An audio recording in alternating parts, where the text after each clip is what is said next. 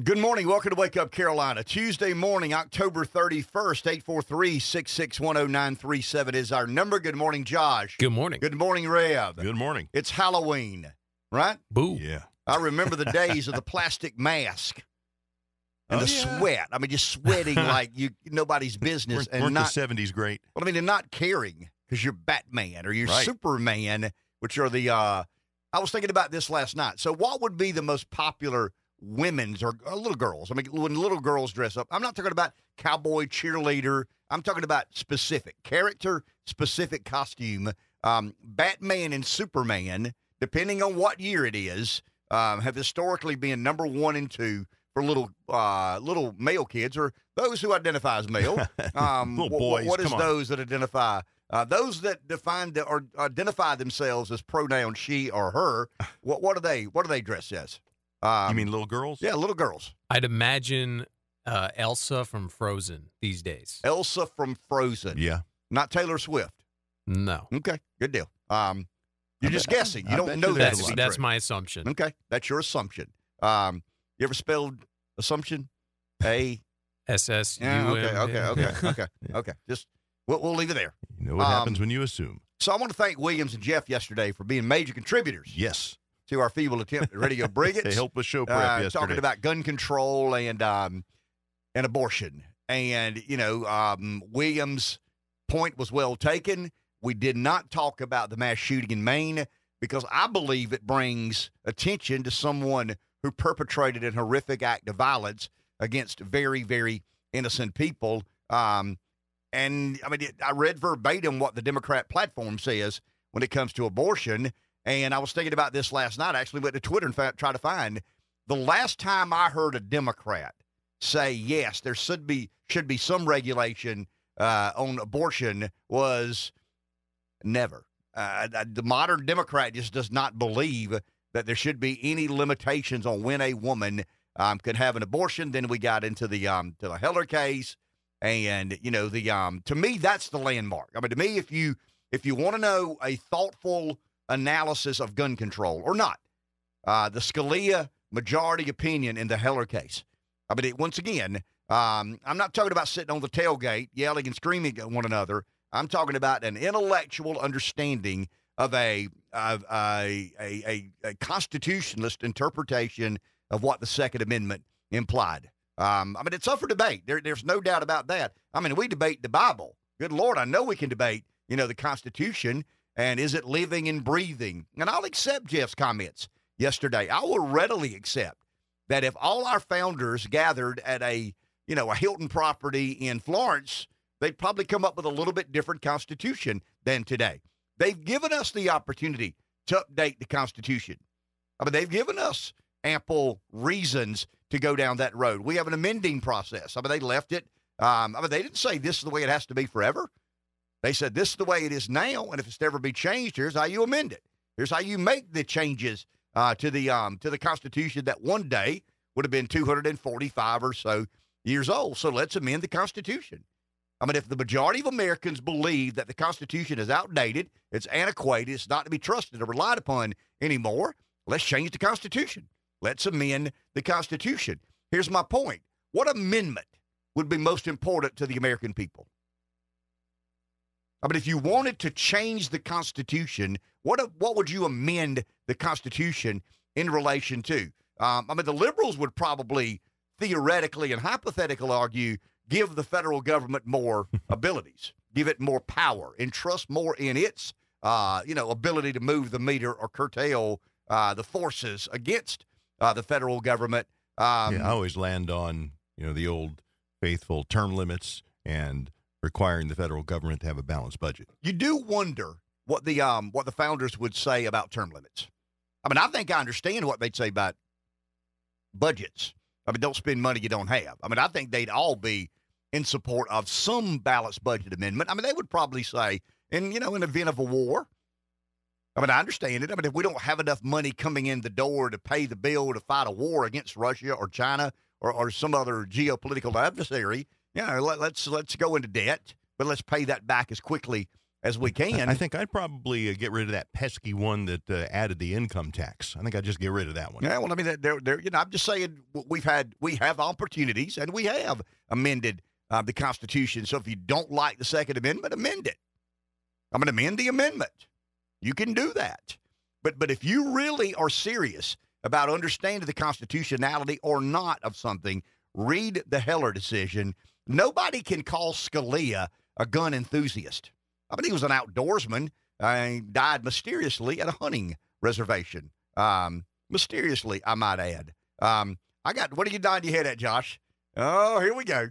I don't know Here we go. I don't know the conspiracy, but, whenever it's a mysterious death of a political figure, it makes you raise an eyebrow. Especially one as important as he was at the moment in time he died.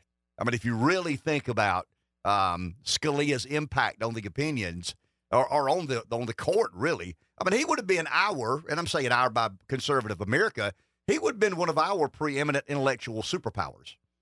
I mean, he was a heavyweight. I mean, Scalia was an intellect. I mean, I'm not saying beyond compare, but he was the intellectual heavyweight on the conservative side of the court. I mean, there's no doubt about that. A very amicable man, from what I've read. He and Ruth Bader Ginsburg had a famous friendship, a very dear friendship. They were wine connoisseurs. They were foodies. They believed in really good food, and they shared a lot of time together, and they built this very bonding friendship that remained a bit private for a long time. I don't know if Scalia was Scalia probably said to Ginsburg, hey, people don't need to know you're real good friends with me, and my people don't need to know I'm real good friends with you, so let's keep that in our back pocket for a while. I've got 3, 4, 5, 6 friends who aren't conspiracy theorists on average. They believe something happened to Scalia that doesn't make sense. He's at a hunting lodge. There's a misplaced pillow. Anyway, it's that's not some of the fringe websites. I mean, that's some mainstream reporting. But anyway, if you want to better understand, and I'd encourage people to do this. I'm a good old boy. I mean, I'm from the country. Good old boys from the country aren't dumb. Read the Scalia opinion. Take a little while of your life. You're an outdoorsman, you're a hunter, you're a fisherman, you're pro-gun, you support the Second Amendment. I want you to intellectually understand. It's not just, a hunting club and a cold beer and an argument about guns. I mean, it's got to be better than that. And I think the Scalia opinion answers some of the questions or basically explains some of the intellectuals' interpretation of the Second Amendment. Speaking of intellectuals, I saw something interesting this morning, and I kind of sort of knew this. There are somewhere in the neighborhood of 8 million Jews in America. We don't know exactly how many, but somewhere in the neighborhood. The majority of census reporting and census calculations say there are somewhere in the neighborhood of 8 million Jews in America today. The Jew votes about 75% Democrat. I don't understand it. I've never understood it, but I'm not Jewish and I'm not a Democrat. So why would I understand, the coziness of that relationship? But I read something in the New York Times yesterday that kind of caught my attention. You ready? Because we're talking about intellectuals. We're talking about intellects. We're talking about academia. We're talking about, the elite universities in America and how much influence they have on our newsrooms and on our federal government. So in the American newsrooms that are inhabited by the elite educated, graduates of Ivy League schools, and I guess, there's several others. Stanford would be one, but we've kind of argued that Stanford would be more technology inclined. The top graduates from Stanford probably don't aspire to be the deputy director of Homeland Security as much as somebody in that kind of Northeast corridor in those Ivy League schools. The Stanford crowd invents things and takes companies public and makes billions of dollars and buys Bugattis and McLarens. That's kind of what they do out there on the West Coast. But But I saw this and I wrote it down this morning. I actually put it in my phone when I read it. In the newsrooms of America today, there's a debate about Hamas. Are they terrorists or are they anti-colonial defiers? I mean, that's kind of the catchphrase now, and we're talking about intellects. We're talking about intellectuals in the newsrooms in America, and I would imagine there's a debate between the senior editor at the New York Times and the deputy director of Homeland Security. I mean, they're kind of sort of the same person. I mean, they're not, we haven't cloned people yet. It's not artificial intelligence, but those people probably have a very similar worldview, and they've coined the phrase anti-colonial defiance. It's not terrorism any longer. And I'll say this, it's hard to blame, right-wingers on what's happening in America today because very few government agencies are run by someone who is not an elitist intellectual graduate of these 8 or 9 universities. Remember, I'm asking you a lot here. Remember a couple of years ago, we did a bit, and I'm talking about a segment or 2 or 3. I got my hands on the number of economists that work at the Fed who are registered Democrats. I mean, it was about 85, 90% of all economists that are employed at the Federal Reserve. Somebody did kind of a back check of, are they a registered Republican or a registered Democrat? About 85% of all government agencies in America. In that same survey, it was Pew is who did the work. In that same Pew study, it was about the same when it comes to government agencies. The government agencies are run by people who at the tune of about 85% registered Democrat. So it's hard to blame Republicans for the direction that the government is going. In other words, when some of these elites get together and say, hey, stop calling it terrorism. We're going to call it anti-colonial defiance now. That's more acceptable. Those aren't a bunch of conservatives. But there aren't many conservatives in that conversation redefining, I guess, cutting people's heads off. It's not terrorism any longer. It's rather anti-colonial defiance if it's a Jew. Now, if it's not a Jew, I don't know where you go from there. But if it's a Jew, it's anti-colonial defiance. This is an interesting statistic, and then we'll take our first break, Josh. There's a Jewish gun activist organization called MAGAN-AM. MAGAN-AM. MAGEN space AM. I don't know that I'm pronouncing it right, but that's the way I read it. MAGEN space AM. Jews have historically been liberal on gun control. Remember, in the nation of Israel, they have very strict gun laws. Only about 2% of the Israelis or the Jews in Israel own guns. I don't know how many others. I mean, I don't know the Orthodox Jew, the secular Jew, the Palestinian, the Arab. I mean, I don't, but about 2% of Israeli citizens own guns. Now, it's not, we had a debate last week about theocracy or not. I think Charles and Rick, not a back and forth. That's unfair, but one had an opinion, somebody had another opinion, and Eben said it depends. And Eben's got a pretty informed opinion about whether it's a theocracy or not. When somebody like Netanyahu's in charge, it's probably more of a theocracy than when somebody less orthodox is in charge. But anyway, in this group, MAGEN space AM, MAGAN-AM, it's an American Jewish gun training class. They had about 950 calls in the last 3 years, about 32 months. 950 calls in 32 months. They had 638 in the 5 days after the Gaza attack in Israel. The Southern White was a Democrat for a long time until he wasn't. And the Southern White, we can blame racism and civil rights and, whatever. You can say, well, they were all racist and the Democrat Party and LBJ and civil rights legislation, they didn't want to support that, so they abandoned and went to the Republic. Well, whatever. It was a tectonic shift in American politics, and the South is red. The South is bright, bold, brilliant red today. Jews vote 75% Democrat until now.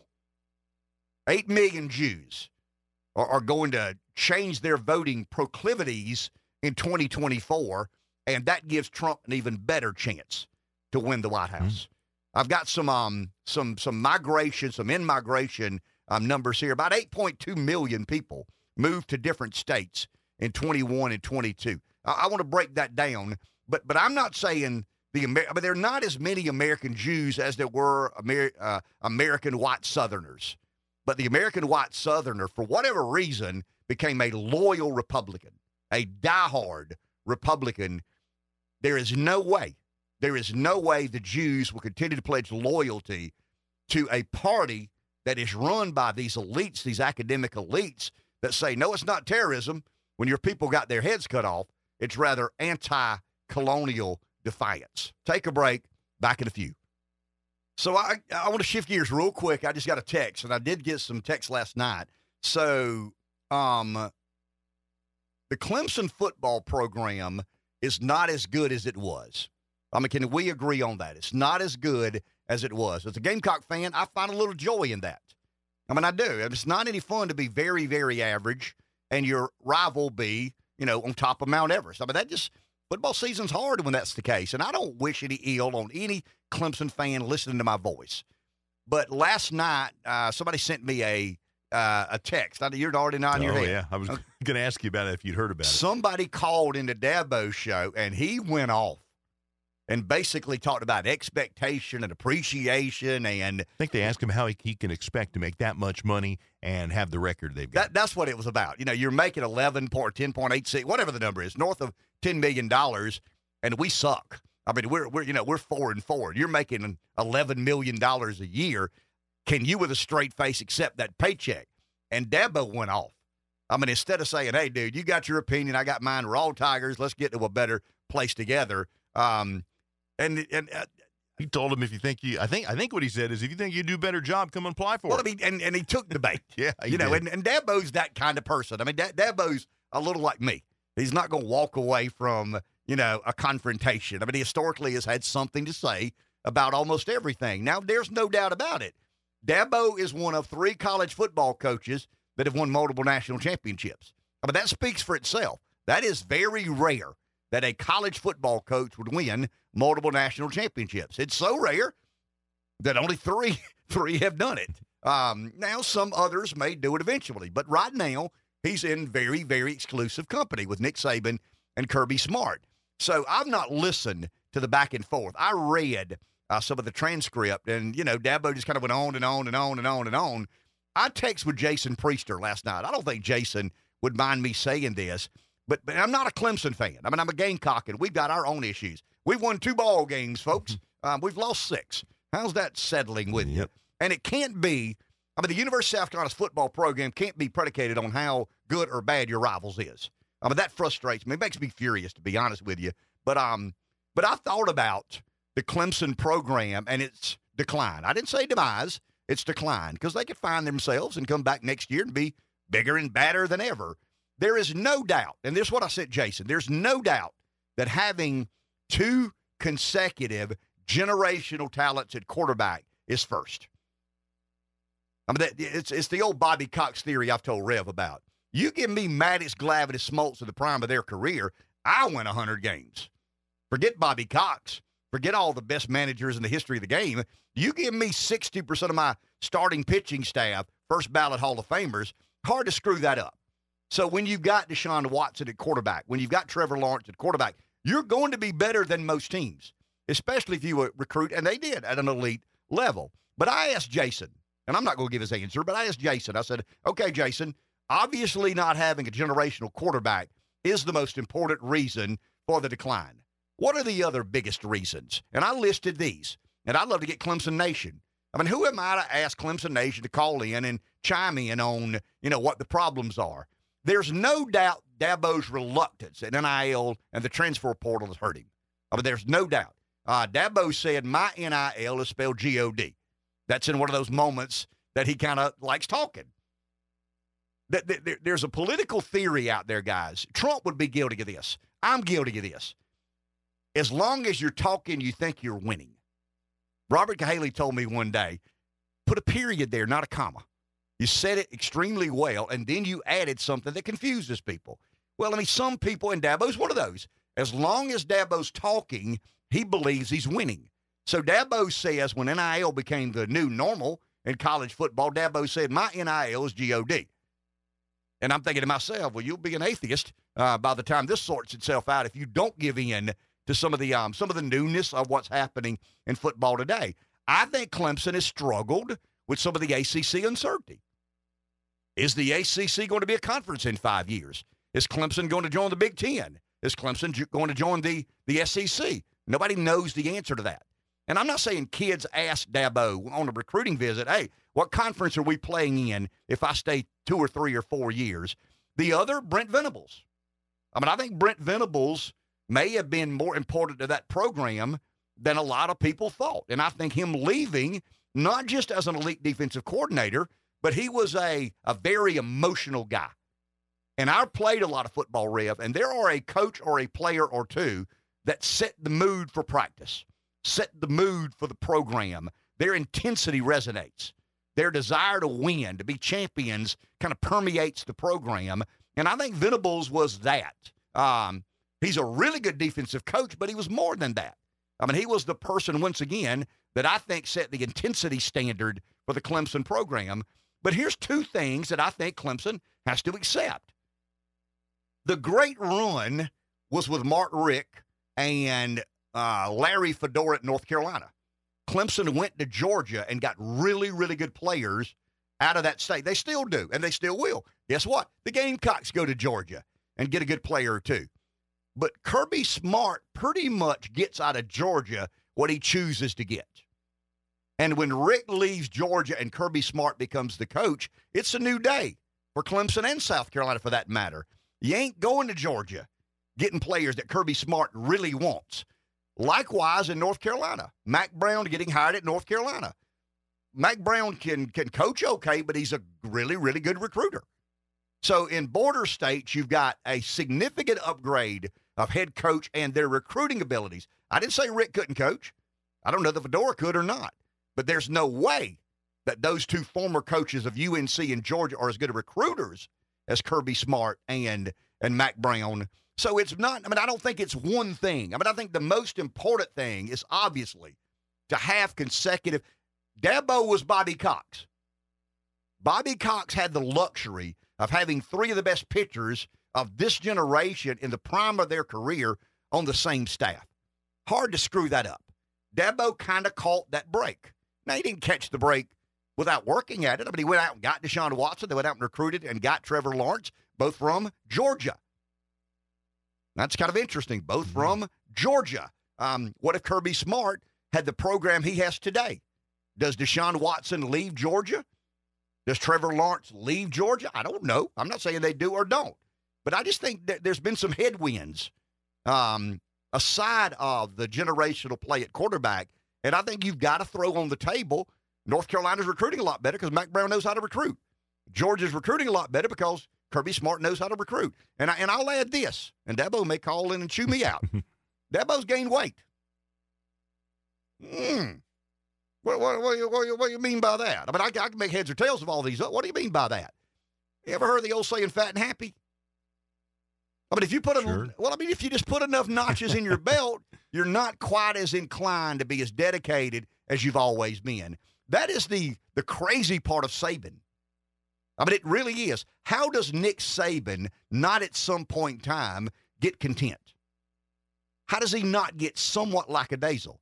I can explain it. You ready? We'll take our break. Josh got the music. You know why Nick Saban is Nick Saban? He's a Vulcan. That's it. He's not a real person. Nick Saban does not bleed like you nor I. He is a Trekkie Vulcan. I'm convinced. Dabo's not a Vulcan. Dabo won a bunch of games, makes a bunch of money, became kind of coaching royalty. Put on a few LBs. That's what people do when they get a bit content. And I don't say rest on their laurels because I'm not accusing Dabo of that. But Dabo's not a Vulcan. Nick Saban is. Take a break. Back in a few. 843-661-0937 is our number. A Gamecock fan, and I'm not giving advice. I mean, please, you didn't hear me give an ounce of advice. We've won 2 ball games. I'll just leave it there. True. All right, we've got to have a 4-game home winning streak. Don't remind me. To be bowl eligible. 6-6. get you to the Poulan Weed Eater Bowl or whatever they call it in Shreveport now. So that's what that is our ceiling as we speak. But I do think it's interesting that Clemson Nation is dealing with, I don't want to say coming back to earth, but the realities of the cyclical nature of college football. Just like we all do. We just hadn't been to the top. Well, about we Gamecocks. No. So you said the thing about Dabo gaining weight, and what that reminded me of is you actually said the same thing. I don't know if you said it on the air, but you told me a few years ago, you said the same thing about Will Muschamp. When he was remember in his last days. Will gained weight. And I just think, I mean, I'm not a health nut, but I'm somebody who takes wellness and fitness pretty seriously. And I just, there's certain things that happen in your life that cause you to gain weight.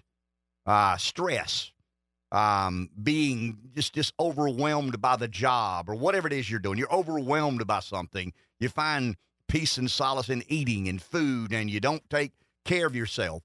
And then there's a reason it's called Fat and Happy, and it's been around a long, long, long time. And I want to say this, with all clarity in the world, Dabo is the American dream. I mean, does anybody, I mean, I know, I'm a Gamecock fan who knows Dabo's story. I mean, it is the quintessential American dream. I mean, the guy selling insurance, I mean, he talks about sleeping in a bed with his mom because they couldn't afford an extra bedroom. He's he gets out of the insurance business. I think he coached for a little while and didn't go anywhere there and got in the insurance selling business and trying to make a go of it there. Never had any money, always struggling. His family always struggled. They rolled the dice at Clemson, fired Tommy Bowden in the middle of a season, hire him. He's never been a coordinator. Nobody knows who he is, where he comes from, what he's about. People laugh at his name, Dabo. And the next thing you know, he's a two-time national championship football coach. I mean, it says much the American dream. You could argue this, because I've argued with Gamecock fans, the greatest coaching hire in the history of college athletics. Now I'm a Southerner, so I'm going to be a little more aware of the Southern examples. And the two I come up with are Mike Krzyzewski of Duke and Dabo Swinney of Clemson. I mean, look at what happened after Krzyzewski came to Duke and its basketball program. Look at what happened to Clemson. The Clemson had enjoyed some previous success in the Danny Ford era, but they kind of wandered around a bit.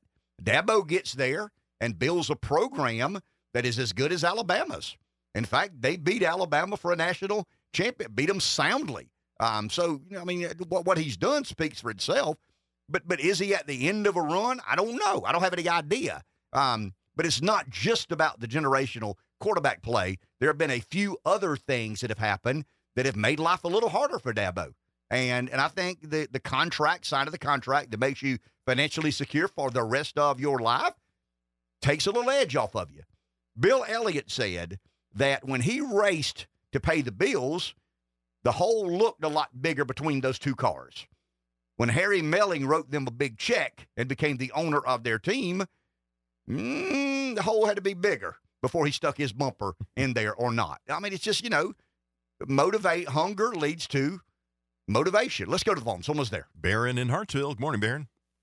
Hey, good morning, guys. One, it feels good to be actually calling y'all from South Carolina this morning. Good deal. Two, I love politics, but man, football's fun. I think college football is undergoing what the Pentagon would call a revolution in football affairs. And we're 3 years into something that none of us will be able to understand for another 10. At my test and the first thing I saw it, and this is transfer portal, this is NIL, it was when Venerables comes to Oklahoma.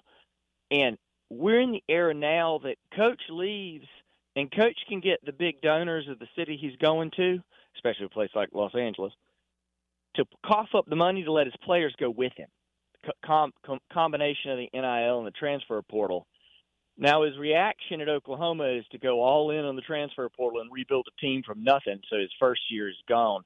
But I think, the first thing we will see going forward is that when coach leaves, it will be utterly devastating to a point, not just recruiting, but the actual team itself, like we haven't seen before.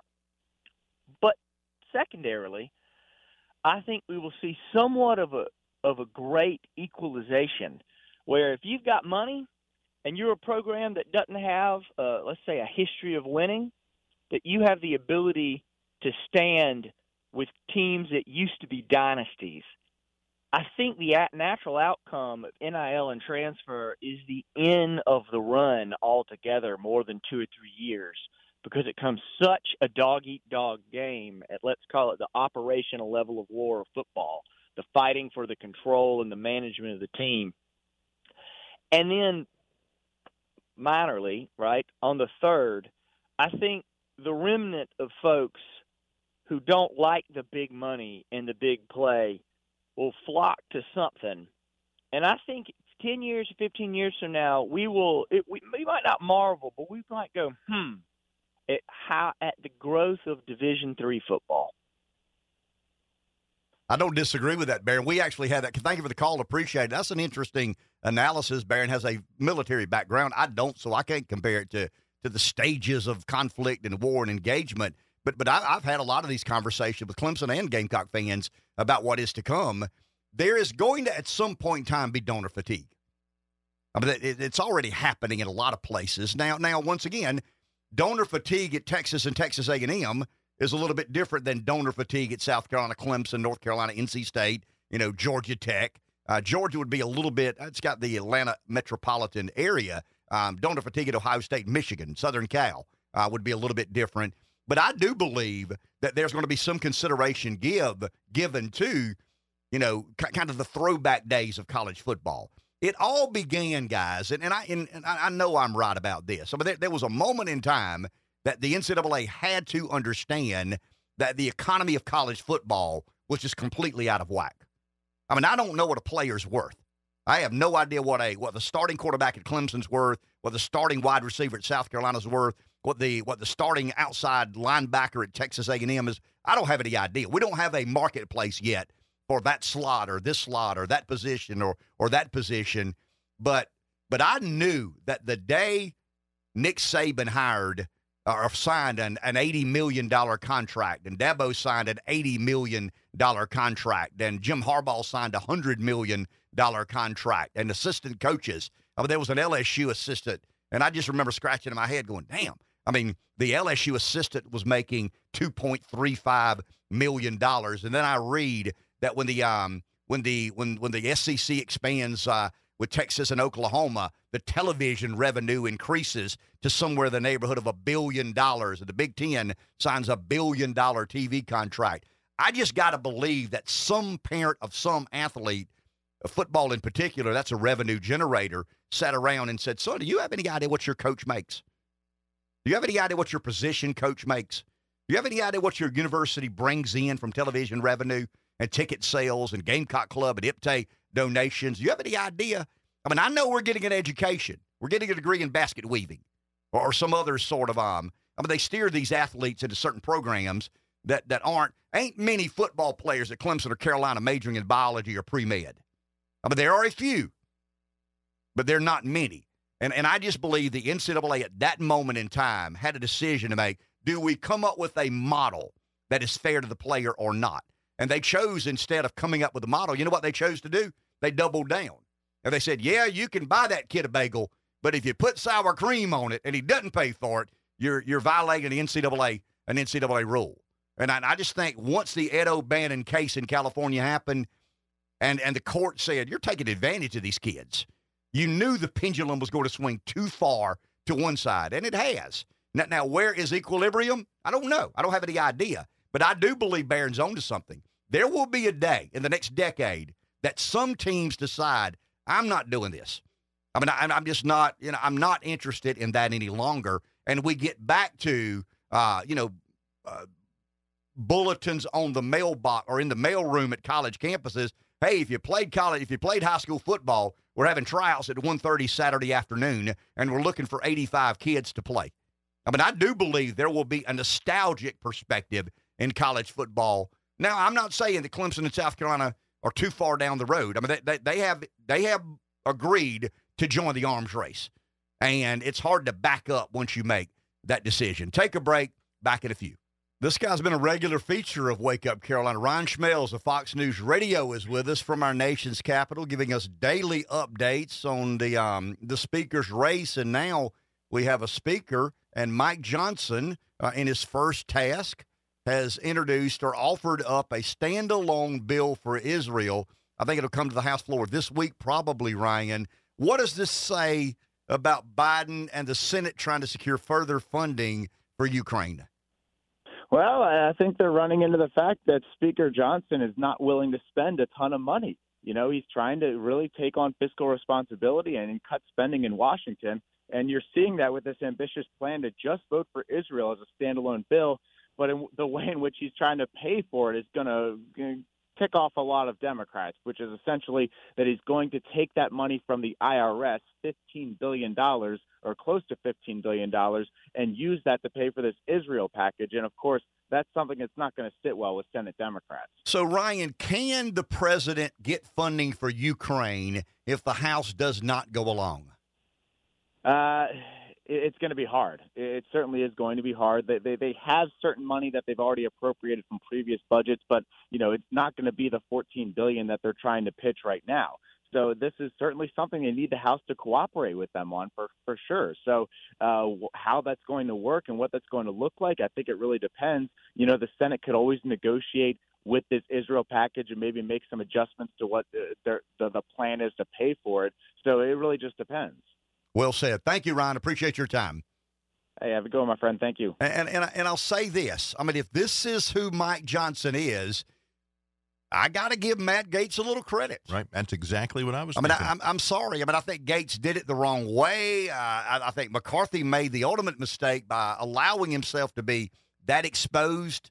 And 16 deals, 20 members. Is why didn't McCarthy, take this approach? McCarthy's a California Republican.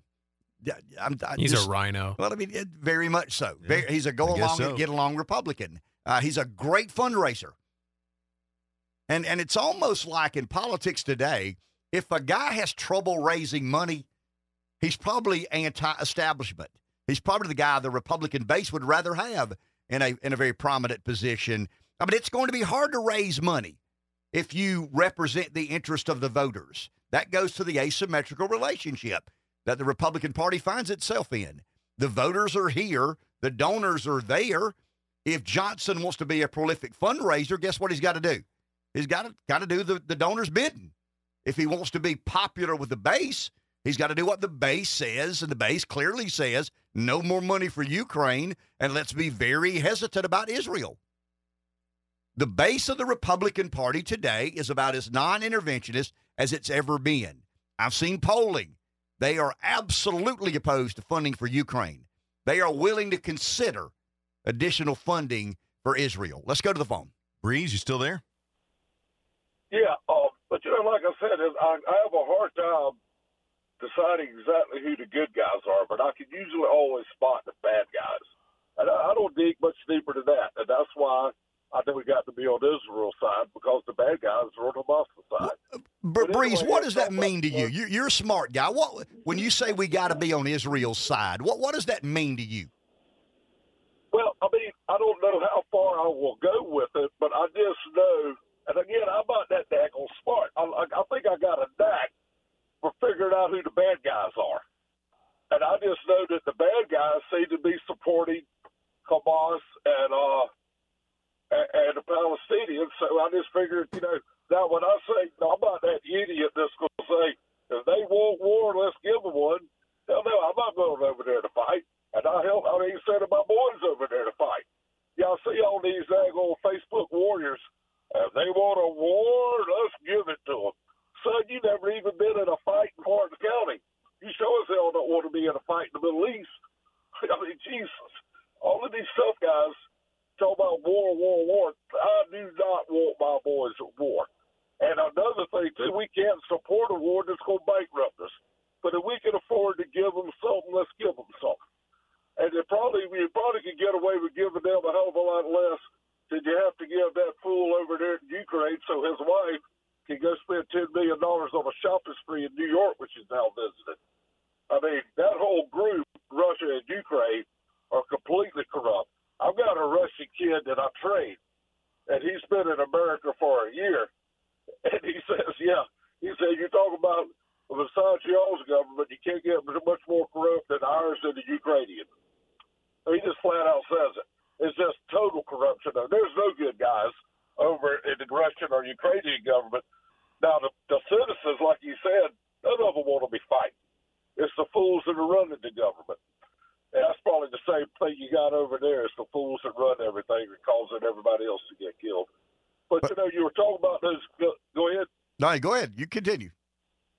But you were talking about those guns yesterday, and and all the people were calling. I saw the guy. And he's right.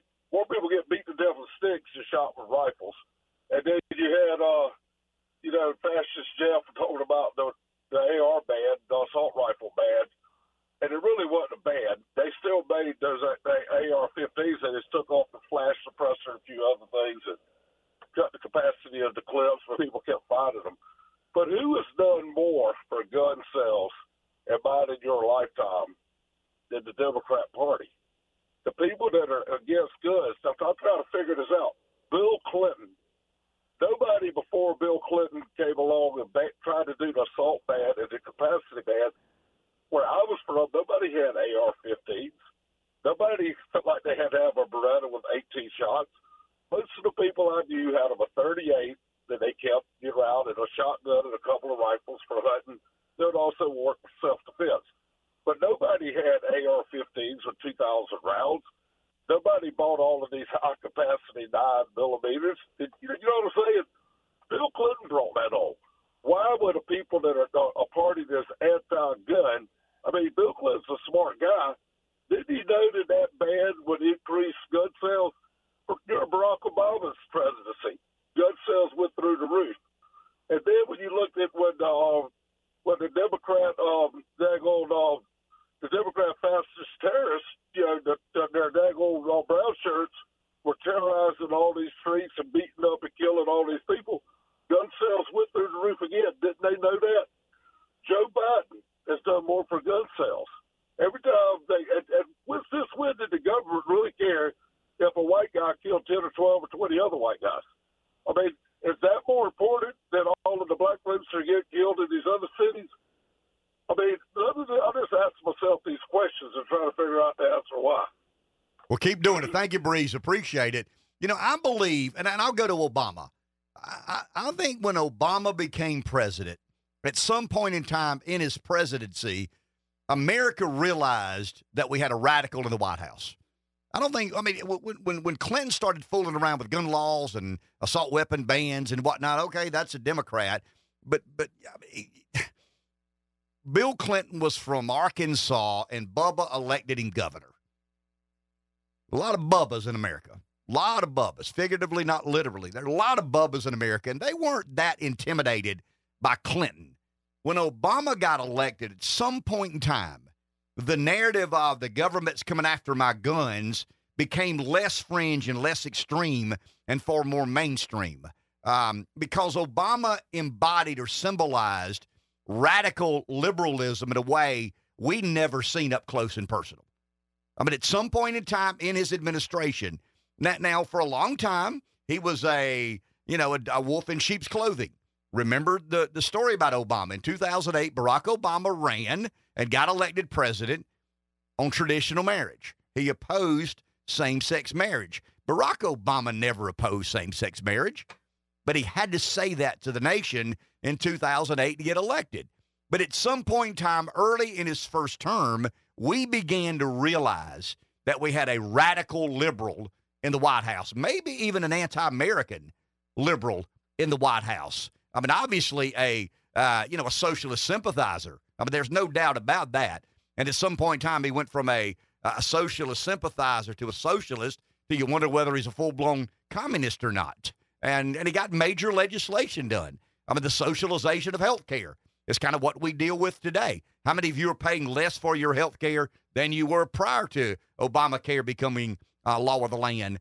But when I don't know what the percentages are, I could make up a number and say, in 2007, before Barack Obama got elected, 5% of Americans believe that the government's coming after your gun.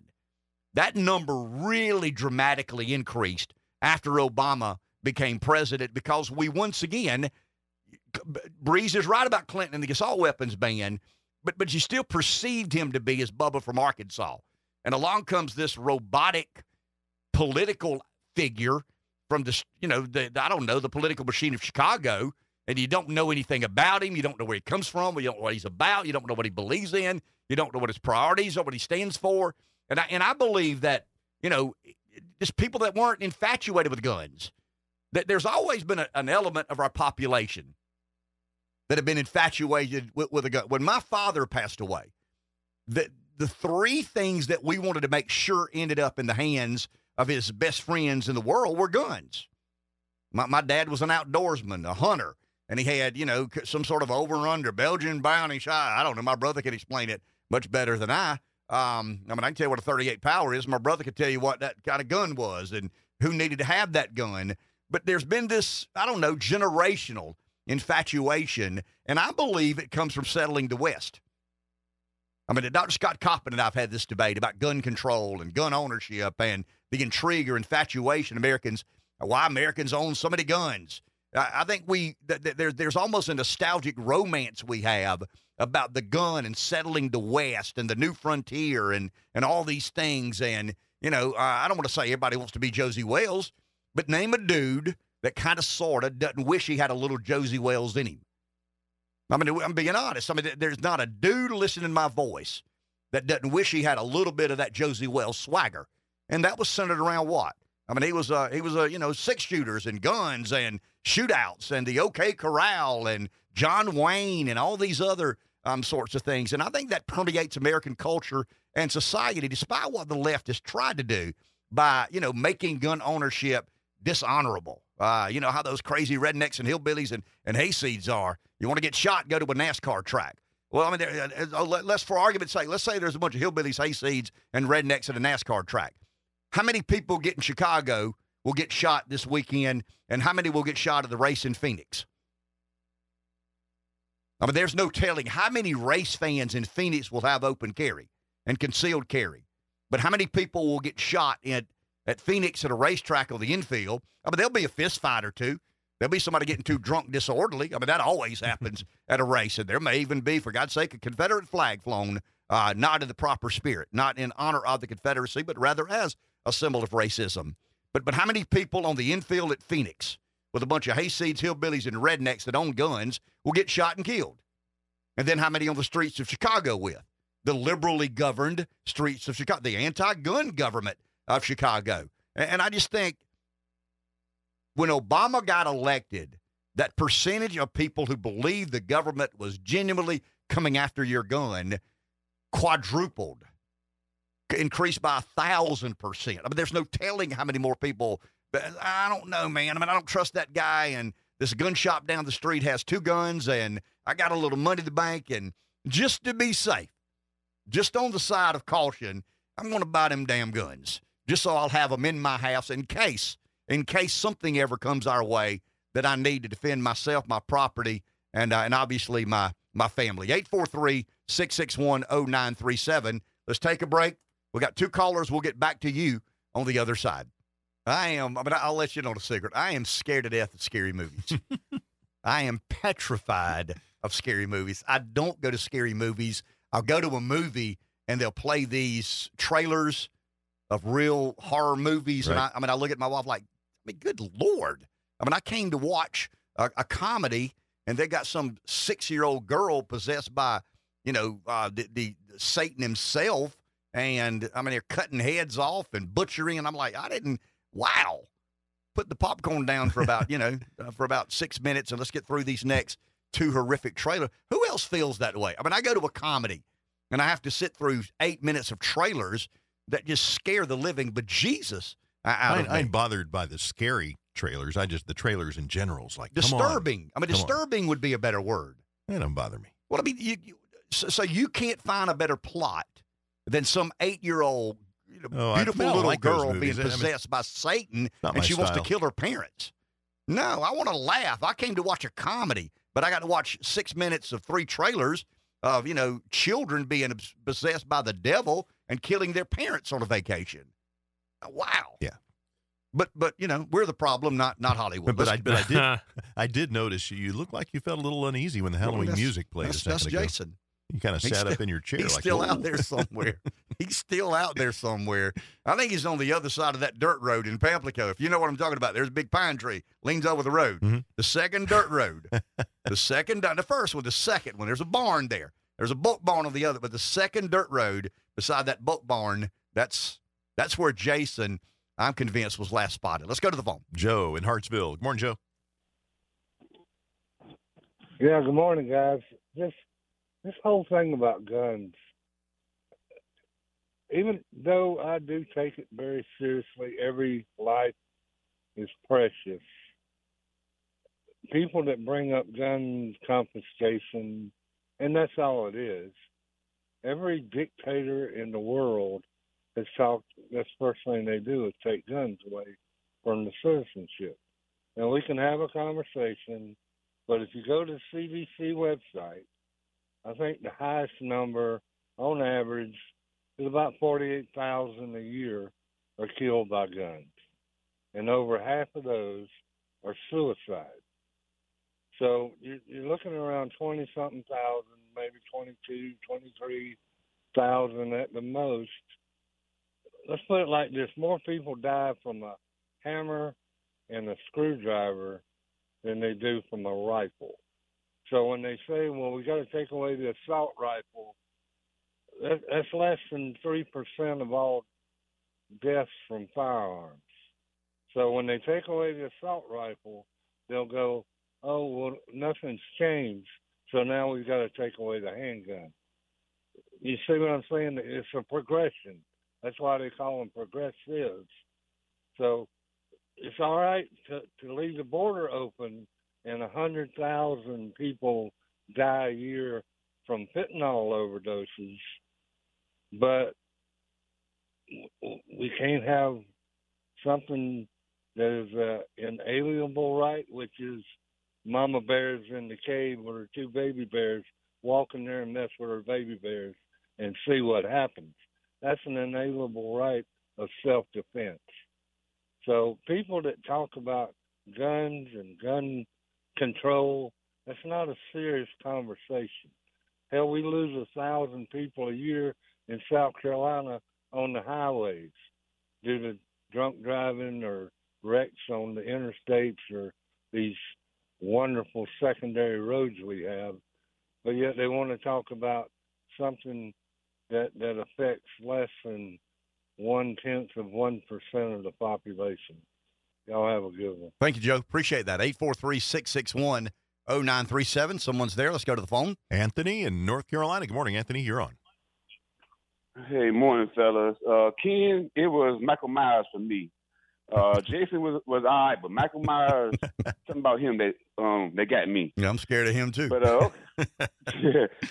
I was getting ready this morning. I heard y'all talking about college football. And Ken, okay, as a brother, a lot of these schools that we look at, Oregon, Alabama, a lot of them, for decades, would not let black people come to their school. They realized that bringing some black athletes, I believe Alabama or Oklahoma was the first one, and we could win some championships. So then all of them started doing it. And then as you see it now, most schools, the predominantly white schools, even Colorado, 95% of the student population is white, but they bring in the black athletes. So long story short is that they still making money off our backs of black athletes. None of these schools wouldn't even really be on TV if all the black athletes went to the HBCUs like it was back in the day, and the white people went to the PWIs. But they know that this money thing, and plus by, like Kobe Bryant from Philadelphia, from the neighborhood, everybody took care from the neighborhood, everybody, hey, Kobe, you know what I'm saying? Oh, you can do it, you can make it when you get bigger. Give him money, the churches and everything. As soon as Kobe make it, he married that white woman. I ain't being racist though, but she takes him way across country. This happens to most of our black athletes. When you marry that white person or Mexican or whatever, everybody in your community that raised you coming up, whenever you get that money and you're like Kobe, you having to die or get divorced or whatever, nobody in your family or your community sees the profit of what they put into you, raising you. All that money goes to her and her family, and she can decide, like she's doing with Kobe Bryant parents, what to give and what not to give them. That's the same thing that happens to most of our athletes that's going to these predominantly white schools and college, that if they wasn't that good of athlete, that school would not accept them to even come to their school. So a lot of these schools are getting these big contracts and everything, but off the back of the black people. But well, Anthony, I've referred to college football as the last plantation model. I mean, that in essence, that's what it is. I mean, and I'm with you. I mean, and I'll say as a white dude, the exploitation of the African American male athlete has made white presidents and athletic directors and college football coaches wealthier than they ever imagined they would be. So I've always believed that the African American young man who plays college football, in this case, is being taken advantage of, exploited to a degree that we should all be ashamed of. Okay, and one more quick thing. I hear on your show a lot, you talk about victimhood, like white people feeling guilty for the slavery, black people using victimhood of slavery for reparations, though, but I never heard anybody say the victimhood of Jews in the Holocaust. But as I was looking at it, I was looking at a show the other day, and it was a Palestinian woman and a Jewish woman. They were going at it. I mean, just going at it, but it was a good debate, a good show. It's called, it was on, there's a comedian called Godfrey. He do a lot of voice impressions, but he had it on his podcast, and they were going at it good. And at the end of it, Ken, both of them kind of made themselves look stupid, because the woman that was a Jew, she said that this is our land biblically and this and that. And the other woman said, yes, you are right. Y'all were there 2,000 years ago. So now y'all come back to claim y'all holy land. But anthropologists, or whatever you call them, that dig up bones and stuff, they done dug them up and say that the bones there were African bones. So, like I said before about the greatest identity theft ever, they get disposed with it. Yes, it's God, land by God for 2,000 years ago, that the Jews was there and they took it away, but it wasn't those people.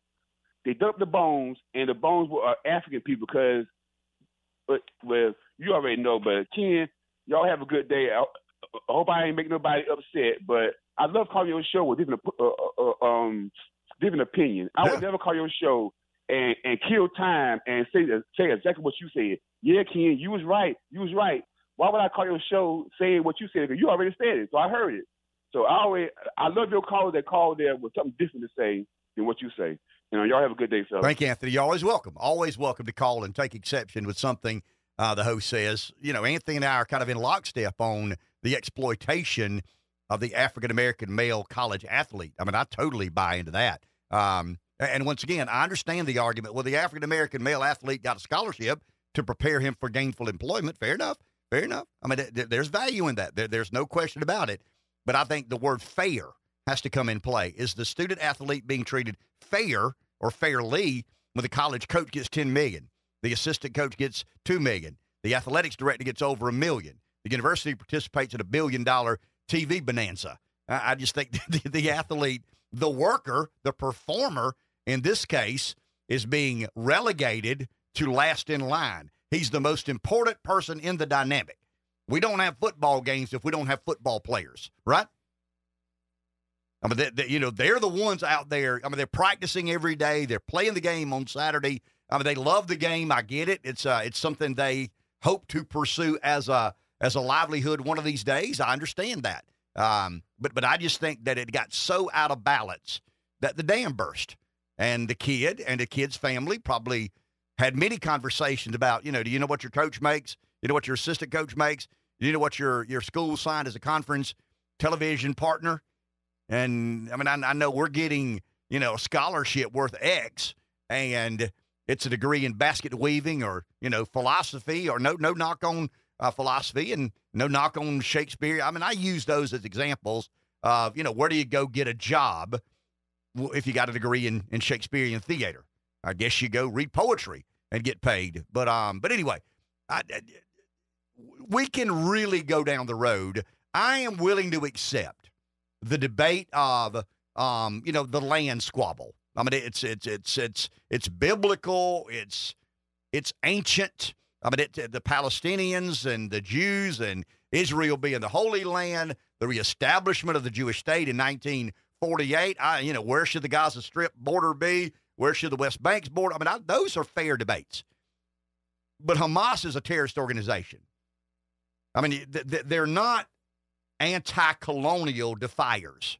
I mean, they're terrorists, and they must be dealt with as terrorists are dealt with, and that means killed. I mean, you've got to exterminate that evil force from the planet, and that's what I think the Jews and the Israeli army are going to try and do. Remove as much of that terrorist element in Gaza as they possibly can for however long it takes. Will innocent people be killed? Yes. Is that sad and tragic? Yes. But in war, things aren't perfect. Take a break. Back in a few. 843-661-0937 is our number. A little scared, are you? Yeah. Eddie Murphy had a bit. I'll probably get in trouble doing this, but Eddie Murphy had a bit about the difference in black people and white people. And you're talking about horror films, and, you remember the bit I'm talking about. Eddie Murphy said that a white family hears an unusual sound in the attic, and the father goes, let's get upstairs and see if we can find out what that is. Out. Yeah. And the black father says, we ain't buying this house. We're out of here. I'm a white guy, but I'm with the black father in that depiction that Eddie Murphy gives. And that there's no racism in that humorous comment. Let's go to the phone. Tony, Calhoun County, listening to WTQS. Good morning, Tony. Good morning, gentlemen. In 1995, there was an investigation into the Clintons about Whitewater, and all those records were stored in the Alfred P. Murrow Federal Building, and we all know what happened to that building. On the 9th of September 2001, the Defense Secretary came out and said that the U.S. Department of Defense could not account for $1.5 trillion. And 2 days later, a plane allegedly hit the Pentagon exactly where those records were stored. In view of that, perhaps somebody should tell Comer and Johnson not to store the Biden documents in any one location. Secondly, about Israel, the Jews left enslavement. They traveled across the desert. They made it to the Promised Land.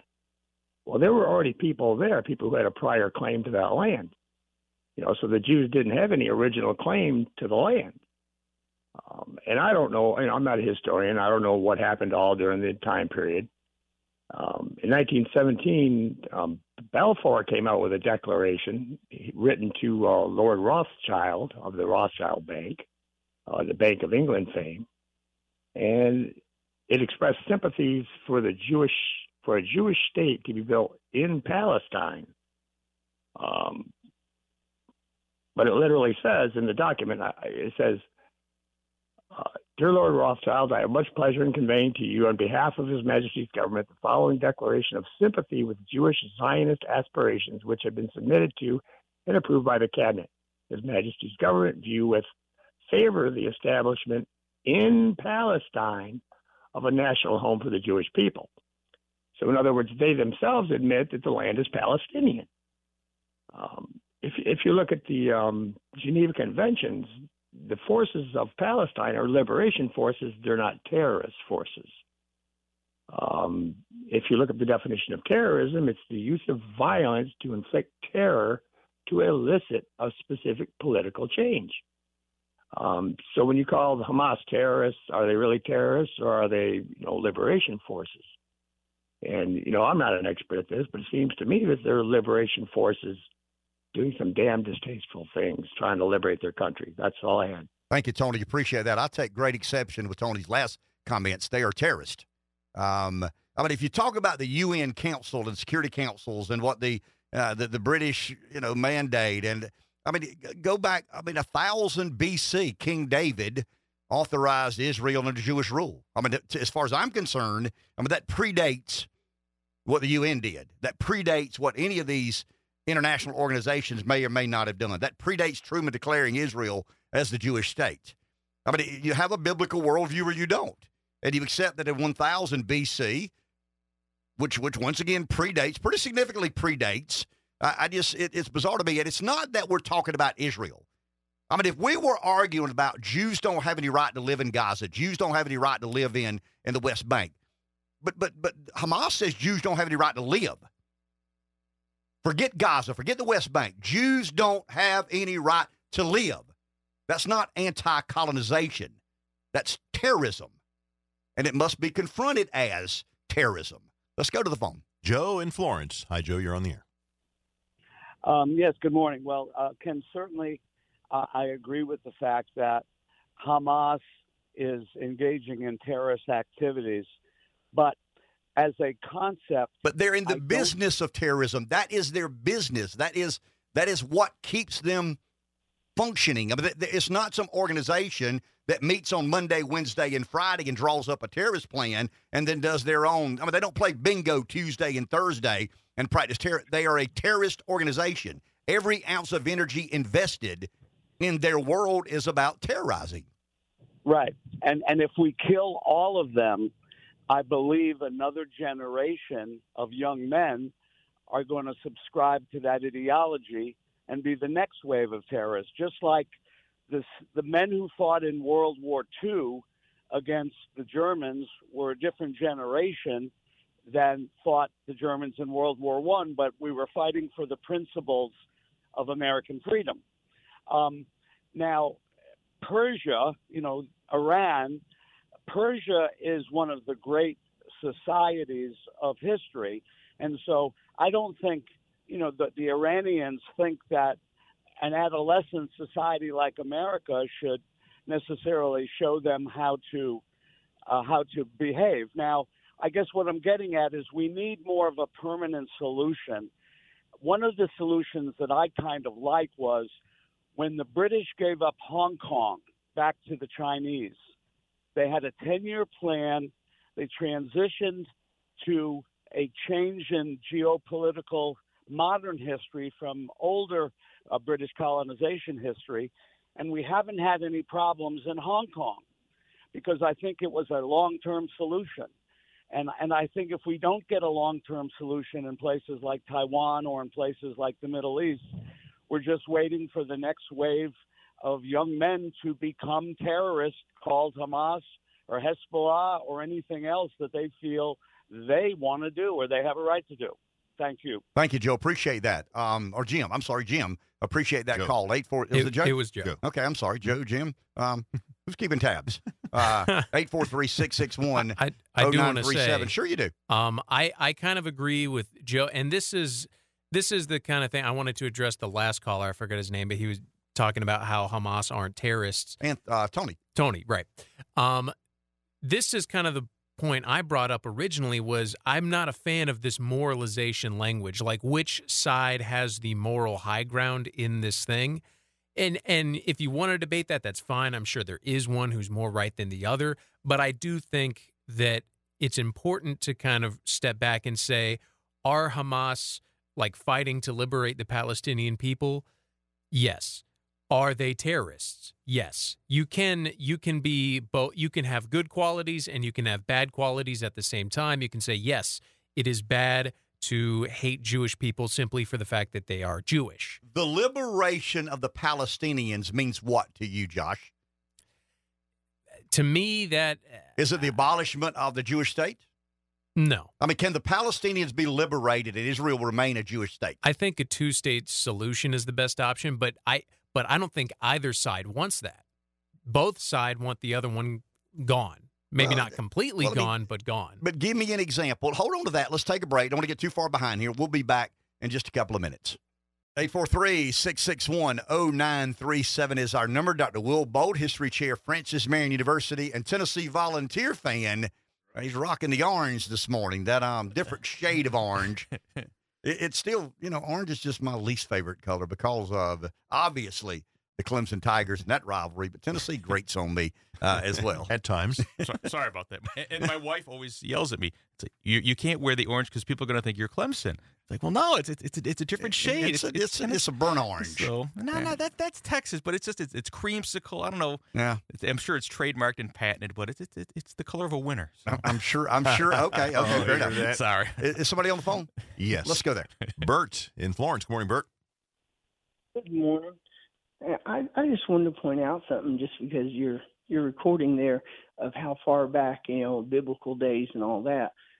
The Egyptians wrote before the Exodus story about Moses as the prince of the desert, and about the Jews as the evil ones that were not under slavery but were corrupting their world. This was before Exodus, and they had kicked out of their lands.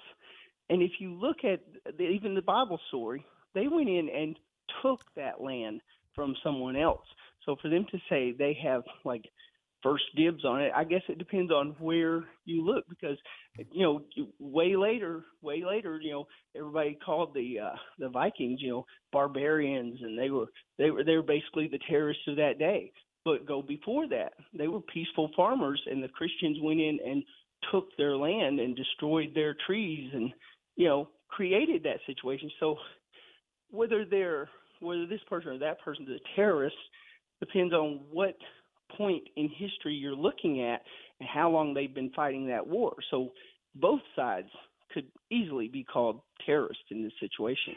Wow. Thank you, Bert. Appreciate that. It's kind of interesting how once again, I accept, and Bert said he doesn't have a biblical worldview. His interpretation of the Bible is fundamentally different than mine. When he talks about what the Egyptians wrote, I'm saying, well, where is that in the Bible? What book and chapter and scripture is that referring to?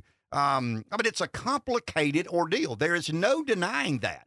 It is unbelievably complicated. You could easily argue, Dr. Bolt, you're an American history professor, but you're worldly of the history of the world, and to some degree I am. But it's probably the most complicated land battle in the history of mankind. Who is the rightful owner of the territory that now declares Israel? Goes back just a couple of years, right? Yeah, sure. Thousands of years we've been trying to unsort this. Smarter guys than us have tried to come up with a solution and haven't been able to do it. So I don't know. At the end of the day, what's the end game for everybody involved? Is it some sort of a two-state solution? Again, I don't know. I guess that's what sort of seems as to would be the best compromise. But again, how do we get there? What are the concessions? Let's stay there with me for a second.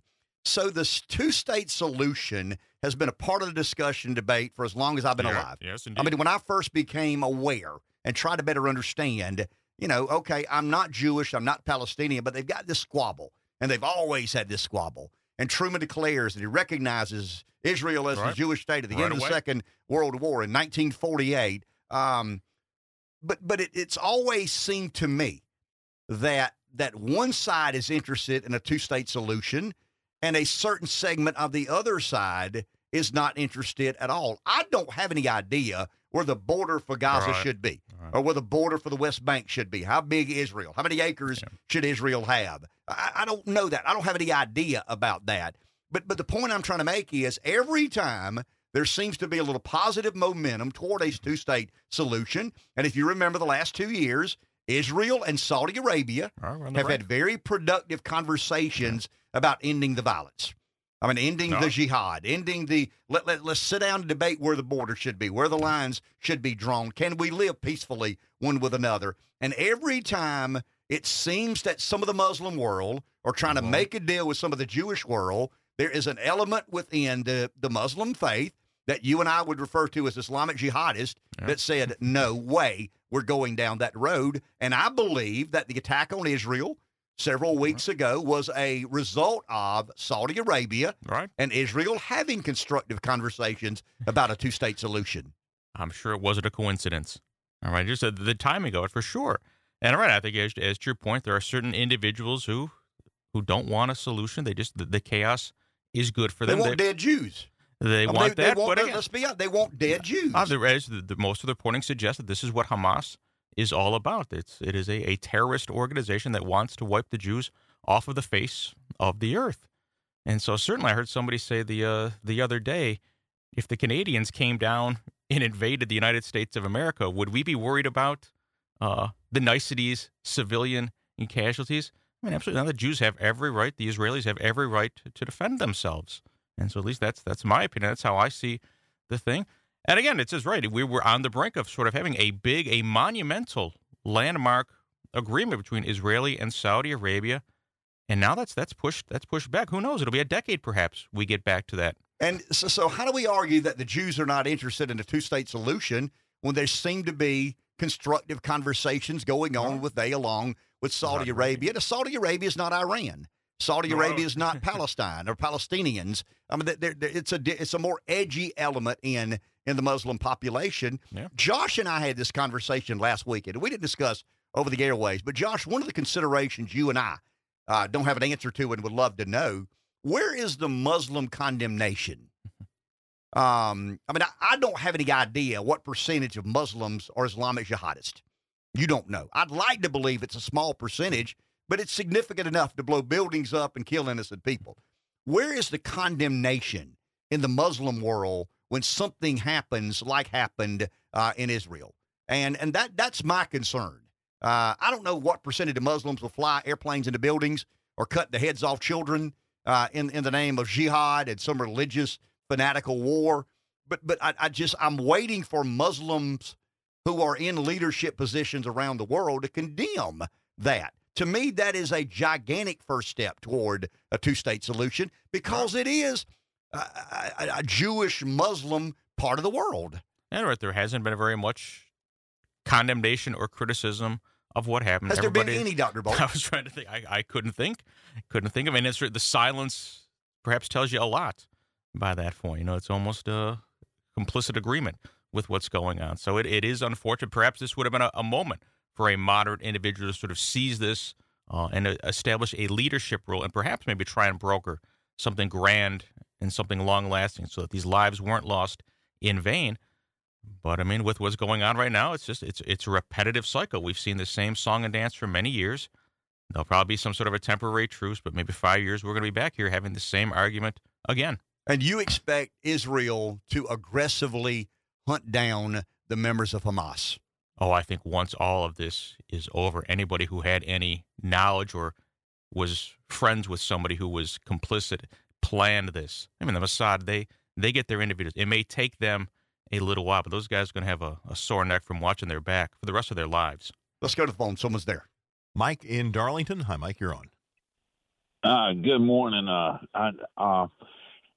believe you have a serious situation, and my personal belief is that you can make peace with some people for a period of time, but these I think it's going to be solved the same way Alexander solved the Gordian knot. Just whip out the sword and cut through it. It's going to take the sword to solve this problem. And that's a sad thing and a tragic thing, but I think that's the way it's going to go. But what I really wanted to talk to Dr. Bolt about was when the Carolinas were founded, I discovered that John Locke accordingly worked for Anthony Ashley Cooper, one of the Lord Protectors, the chief Lord Protector of Carolinas, and wrote part of the original Constitution that granted indentured servants 100 acres of land and the right to vote.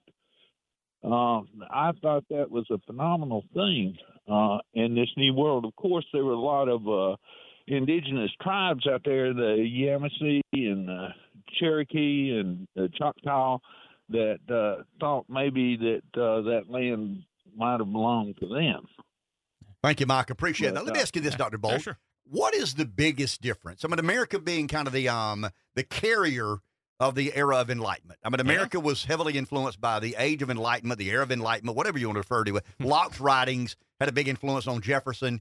Jefferson's fingerprints are on the country probably more than anybody's, including Washington or Lincoln or any of the other very relevant and important political figures. Good argument, yeah. But what did the world look like prior to the Age of Enlightenment? And what biggest changes were made as we, I don't know, became more scholarly, more educated, more in tuned with human rights and dignity and humanity and some of the things Locke wrote a lot about. Again, this was a world you probably wouldn't want to go back to. These were kings and monarchs who had complete and total control over the daily lives. You didn't have religious freedom. And so if there might be a Protestant on the throne and then all of a sudden he dies and a Catholic ascends, you have to either convert or flee. You didn't have religious freedom. And if you stood by your religious beliefs, you'd be executed, be burned at the stake. Guillotines. For this. So if you were lucky, that's a quick, clean, humane form of punishment. Checking out being burned at the stake. I can think of better ways to go than that, right? If you're lucky, you inhale the smoke inhalation. If not, you're a crispy critter after a couple of seconds. So, all right, this was the world that the people lived in. And again, the John Locke, Rousseau, the great Enlightenment thinkers said that, democracy, we've had this before with the Greeks and the Romans. It worked for a little while. It's worth trying this out again.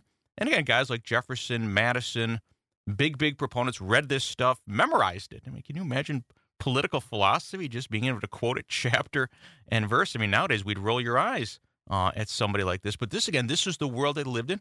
And then they all knew this stuff. This was how you sort of the ticket to the club. If you knew this stuff off the back of your hand. And these ideas of civil liberties, again, the stuff that we take for granted nowadays in America. Again, this was new. This was something that hadn't been tried in over 1,000 years in the world. Most people thought that it would fail in America and that we would revert to some sort of a monarchy or at best a mixed government. And we proved all of the naysayers wrong. And the American experiment in democracy continues to inspire. I mean, everybody else in the world wants what we have here in the United States of America. We continue to be this great beacon, this city on a hill. So this is where I put your job in jeopardy every week. So let's be judgmental for a second. I mean, it's easy for me to do, got to be hard for you to do. But, I think you're tenured. So you're good to go. Don't worry about your job. I got you. As I say, it's been a good run. Yeah, I've got you taken care of. It's your fault you come every Tuesday. You're glutton for punishment. So here we go. Is it fair to say that the Middle East predominantly resist the era of enlightenment, and Israel being an extension of Western culture that has been heavily influenced by the Enlightenment period is somewhat contrary to that part of the world? Well, forget about my job. I was worried about my life driving in with all the scary music that you were playing this morning. But yeah, whether or not it's something just in the DNA or if it's just the luck of the draw, a series of circumstances, Israel is the outlier. It is a representative democracy. And in most of the other areas of the Middle East, you don't have this at all. There's very limited democracy, essentially totalitarian dictatorships, where, again, you have to conform or be cast out. There's still barbaric punishments for people who sort of march to the beat of their own drummer. The United States of America, we've kind of gotten in bed with some of these nations from time to time just for geopolitical for oil reasons. Exactly. We can say it. We all know how that story ends. But again, Israel and some would say that the Turks have, maybe up until recently, have had more of a democracy. They're at least a secular nation for sure, sort of similar to us. They read a little of Locke. They didn't read Locke's entire. They didn't make it to the end, but yeah, they got halfway through it. So they gave the old college try. But to me, that is one of the central conflict points in this region of the world. You've got an outpost of the Western world in Israel who have been heavily influenced by the Enlightenment period. Right. And you've got another, and I don't want to say the Dark Ages, but you've got some of these Muslim nations that have just refused to embrace some of the human rights issues. A couple hundred years behind the curve. Yeah, maybe more than a couple hundred years. Yeah, maybe 400 or 500 years behind the curve. We'll take a break. Right, we'll be back in just a few moments. 843-661-0937. Dr. Will Bolt, History Chair, Francis Marion University, is with us. I want to say this real quick. I think the debate we're having about Israel and Hamas and Hezbollah and Gaza and West Bank and Saudi Arabia, a lot of this is philosophical. I'm not trying to make a determination on what America should or should not do. I am still not advocating. Historically, I have been a neocon. I'll admit that. I was heavily influenced in believing in kind of the Reagan doctrine and then the Bush doctrine. And, America has a responsibility to police the world. I still believe in the kind of the philosophical debate of the biblical worldview and its relevance in that part of the world. But I'm still not willing to say, let's put boots on the ground and help Israel defeat Hamas in Gaza. I am as non-interventionist as I've ever been because I just don't trust people making decisions about what military assets to deploy or how many American young men and women, are willing to die in Israel or Ukraine. Let's go to the phone. Someone's there. Sam in Darlington, you are on the air with Dr. Bolt. Thank you. Morning. Dr. Bolt, I have a question. This is kind of off the subject, but something I've been thinking about. The Electoral College, that it's all winner take all for each state except for Nebraska and Maine, and they give like a district or something. Yeah, you can get a steal one or two up there. Congressional district, So the Electoral College, a lot of young people don't see any reason for that. I think it's a good thing, but I think we might lose it unless we maybe do something like Nebraska and Maine, and because that's more fair. Like in South Carolina, we got 9 electoral votes.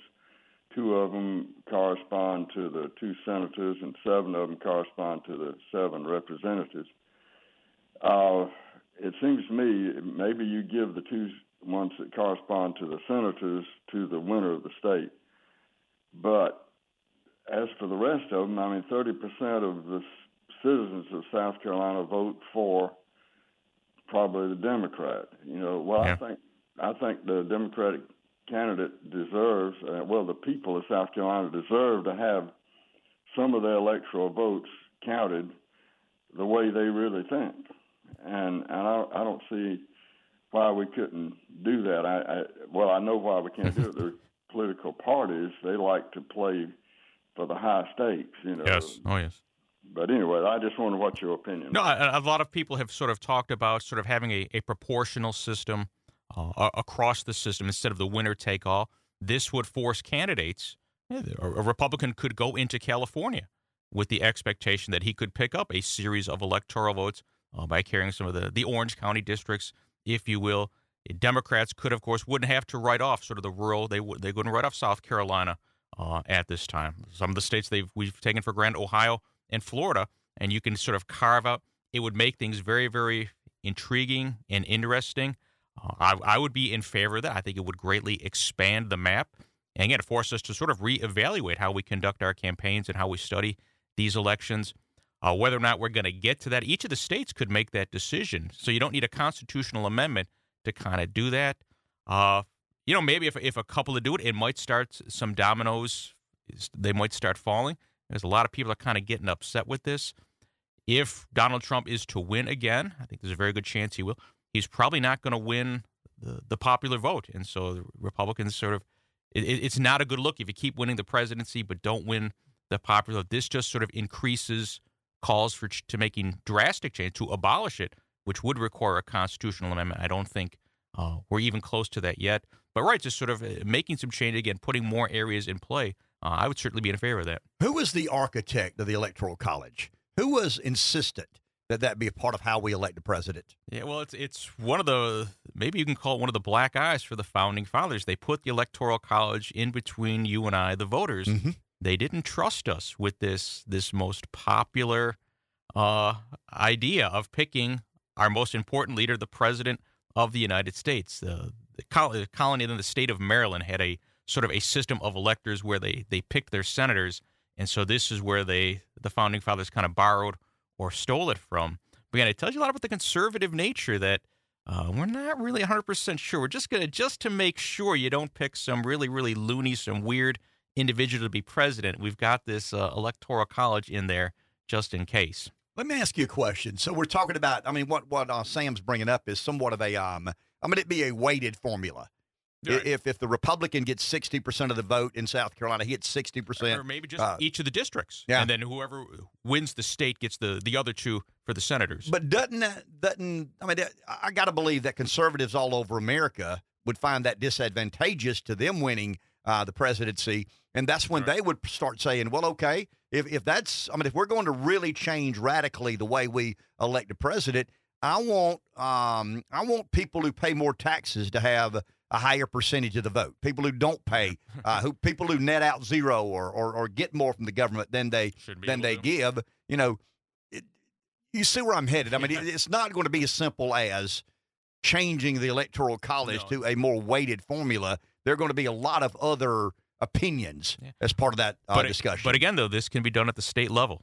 You don't need to do this in Washington. So each of the state legislatures could say, you know, hey, man, if you're maybe in a Democratic-leaning state, New York, and from time to time the Republicans at the state level have been able to run well. If they take control of the legislature, they could pass a bill and say, hey, these are how the votes are going to be awarded. And so now suddenly, instead of knowing you're going to get all of the votes from New York continues to lose, but the 26, 27, whatever New York gets, now suddenly the Republicans can pick up a half dozen.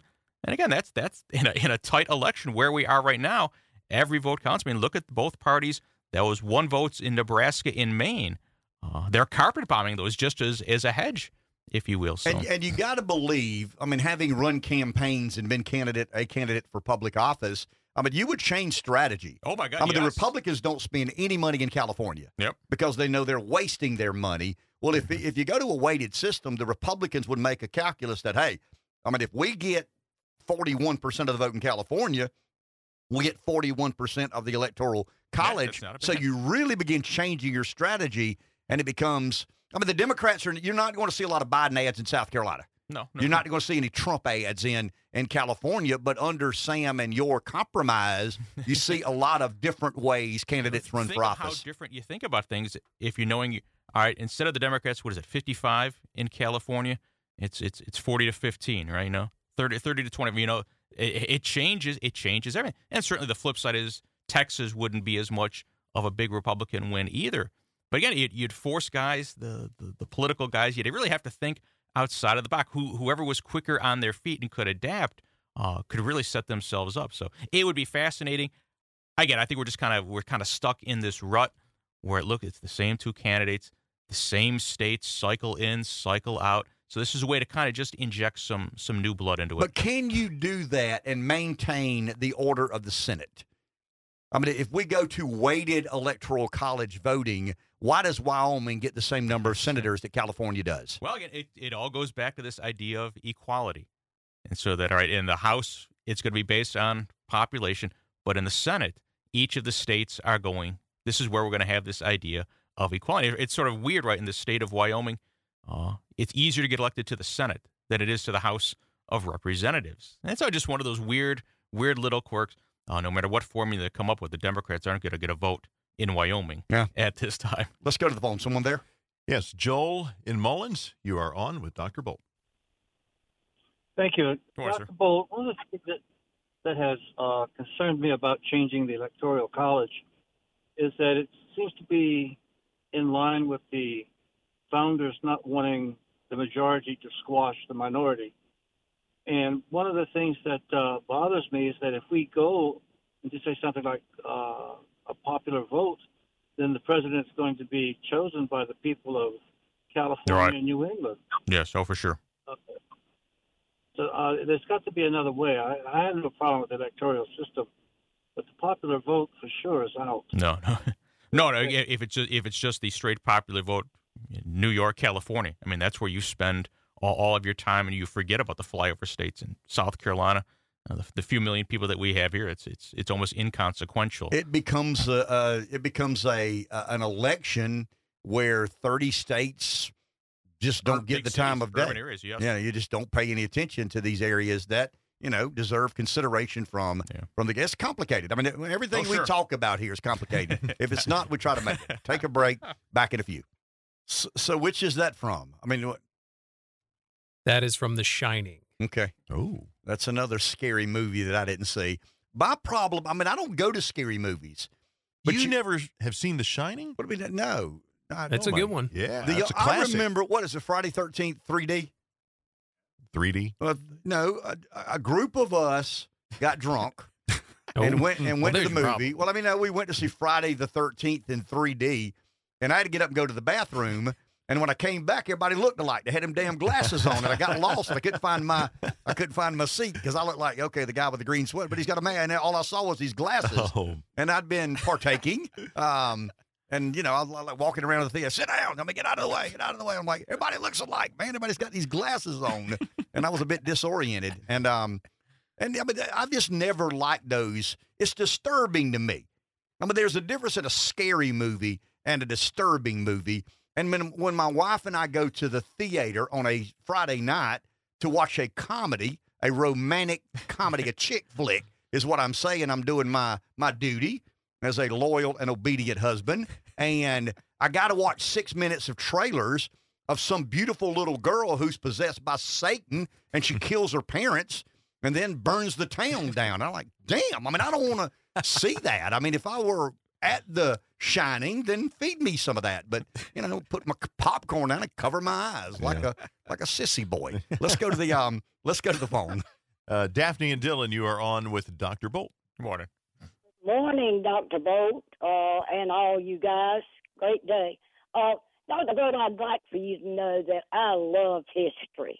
Well, thank you. And when I was in grammar school, we learned a lot about world history and American history. And all these people that call in and talk about, oh, you're just going by biblical history, they're very wrong. Because evidently they didn't read the same books that I read when I was in school. They don't know that the land that is called Israel and Gaza used to be Canaan, and that land dates back 200,000 years and has been proved by archaeologists. They don't know that the Palestinians came across the desert and occupied what is now Palestine. They came from Egypt and Jordan and a lot of other Muslim countries. They don't know that Iran once was a thriving country and that they even gave women the right to vote in the 50s, and they reverted back to Islam. And in the 60s, they were very rich from their oil, because the British, the French, and all those contractors that were there with the oil wells had to move out. They told them to leave. Then the Ayatollah took over, and the women now are prosecuted for not wearing their headscarves correctly. They don't know that Islam was the ones that were responsible for blowing the towers down. The children, this day and time, are not learning history.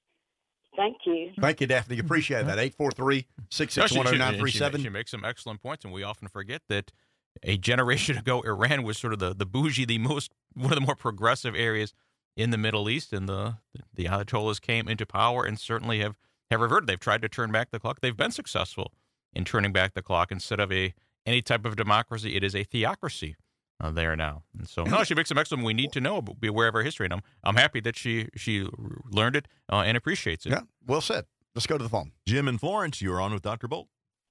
Hey, good morning, guys. So, Ken, one of the things that you like to say is that we're a young country.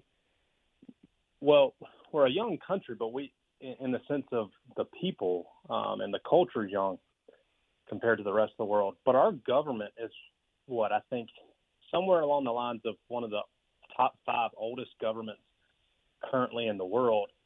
And why is that? It was because of our electoral college. Why is it when our side speaks to the electoral college, we don't vehemently defend it? We treat it like it's some necessary evil or it's the lesser of two evils. The electoral college is the most perfect way man on the face of this earth has ever figured out how to choose the executive of any country. Not only should we defend it, we should celebrate it. Anytime that we've enacted more and more democracy in this country, we have made this country worse. And the 14th Amendment has destroyed this country through cases like Reynolds v. Sims, the whole one man, one vote. Rural America will never come back because of democracy. Democracy is awful. We should steer away from it. And all it is trying to parade around like republicanism, but it's just a wolf in sheep's clothing. So we need to celebrate the Electoral College.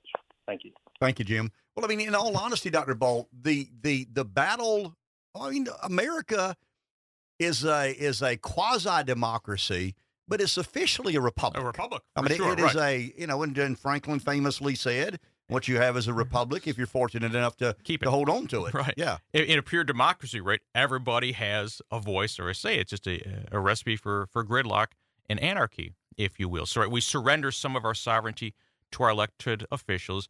And to the caller's point, right, the Electoral College keeps rural America, small states, relevant. Again, if you didn't have the Electoral College, who cares about North Dakota, South Dakota? And the Democrats have kind of found a way to kind of game plan. They're able to get to 270 without having to really worry about rural America.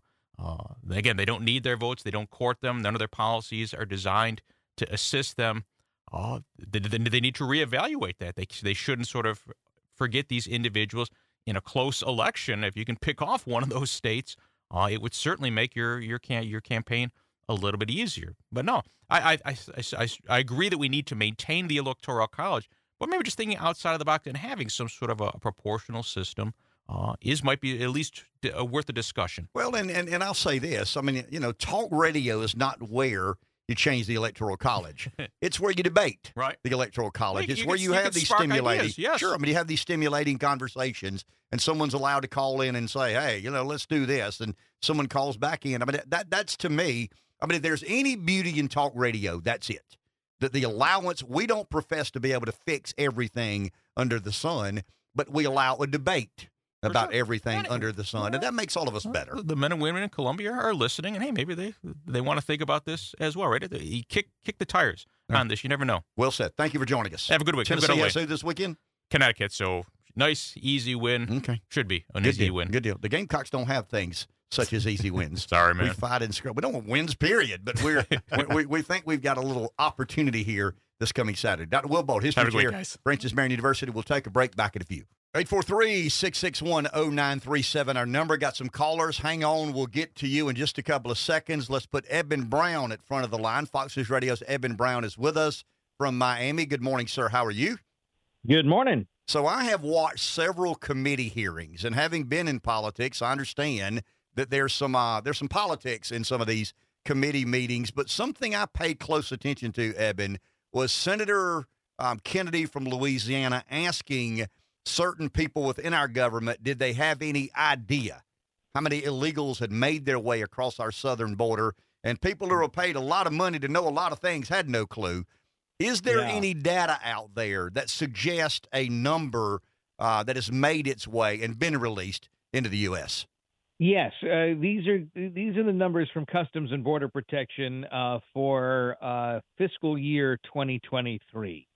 Now, this is only Customs and Border Protection. It does not include figures from ICE and does not include the untallyable number of gotaways, the people who are not interdicted and not released with a notice to appear in an immigration court years off. But this number is 908,669 for fiscal year 2023.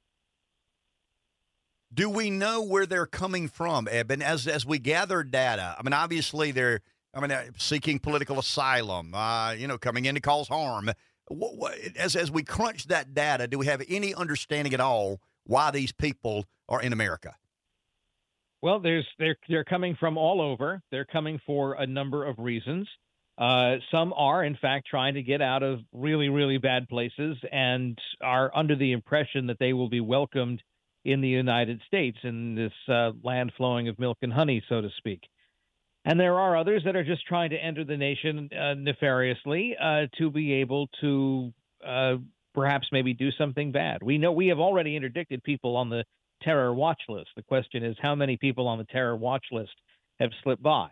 And there's no answer to that. And that's, I think, the thing that is perhaps most scary, especially with regard to what is happening now in the Middle East. If there are people whose allegiances are to jihadist terror syndicates or the Iranian government, one way or the, which are kind of, sort of one and the same. Do we know if they're capable of carrying out some sort of operation against us domestically? That's the scary part here. Very scary. Thank you, Eben. Appreciate your time. You got it. Do we have a call? We do. Okay, let's go to the phone. Nick in Lexington. Hi, Nick. Ken, you proved you can't have such a broad brush. Okay. What is your thoughts about the Shawshank Redemption? I like Shawshank Redemption.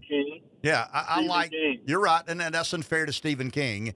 But you would agree, he's known for movies that that instill fear and disturb me. I mean, obviously, The Shawshank Redemption is a masterpiece. There's no doubt about that. It is an absolute masterpiece.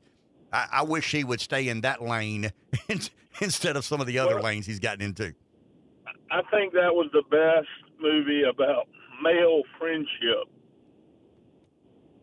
And about hope, Nick, if you really think about it. I mean, that guy, he knew he was innocent, and he never lost hope. I mean, that's kind of, and there's a reason at the end of the movie, he says, I hope the ocean is as blue as it was in my dreams, I hope.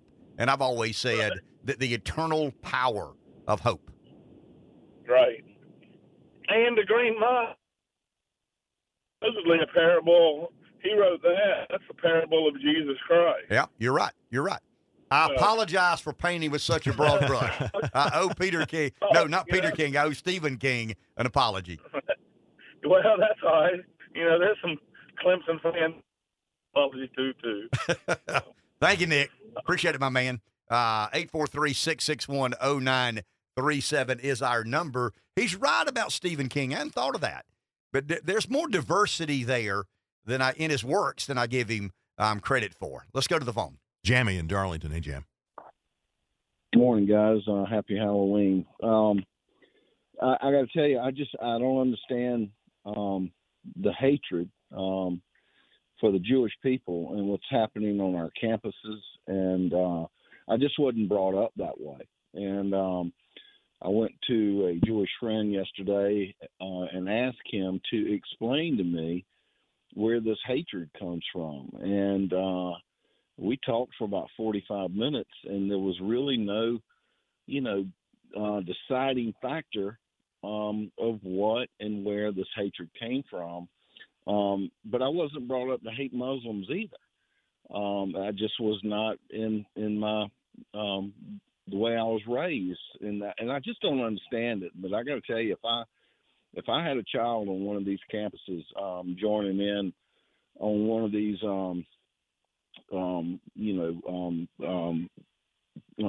marches against the Jewish state, I would let my child know, you either write an apology letter being a part of that march and hatred, or you just pack your bags up and come on home, because I'm not going to pay for your education in being a part of that.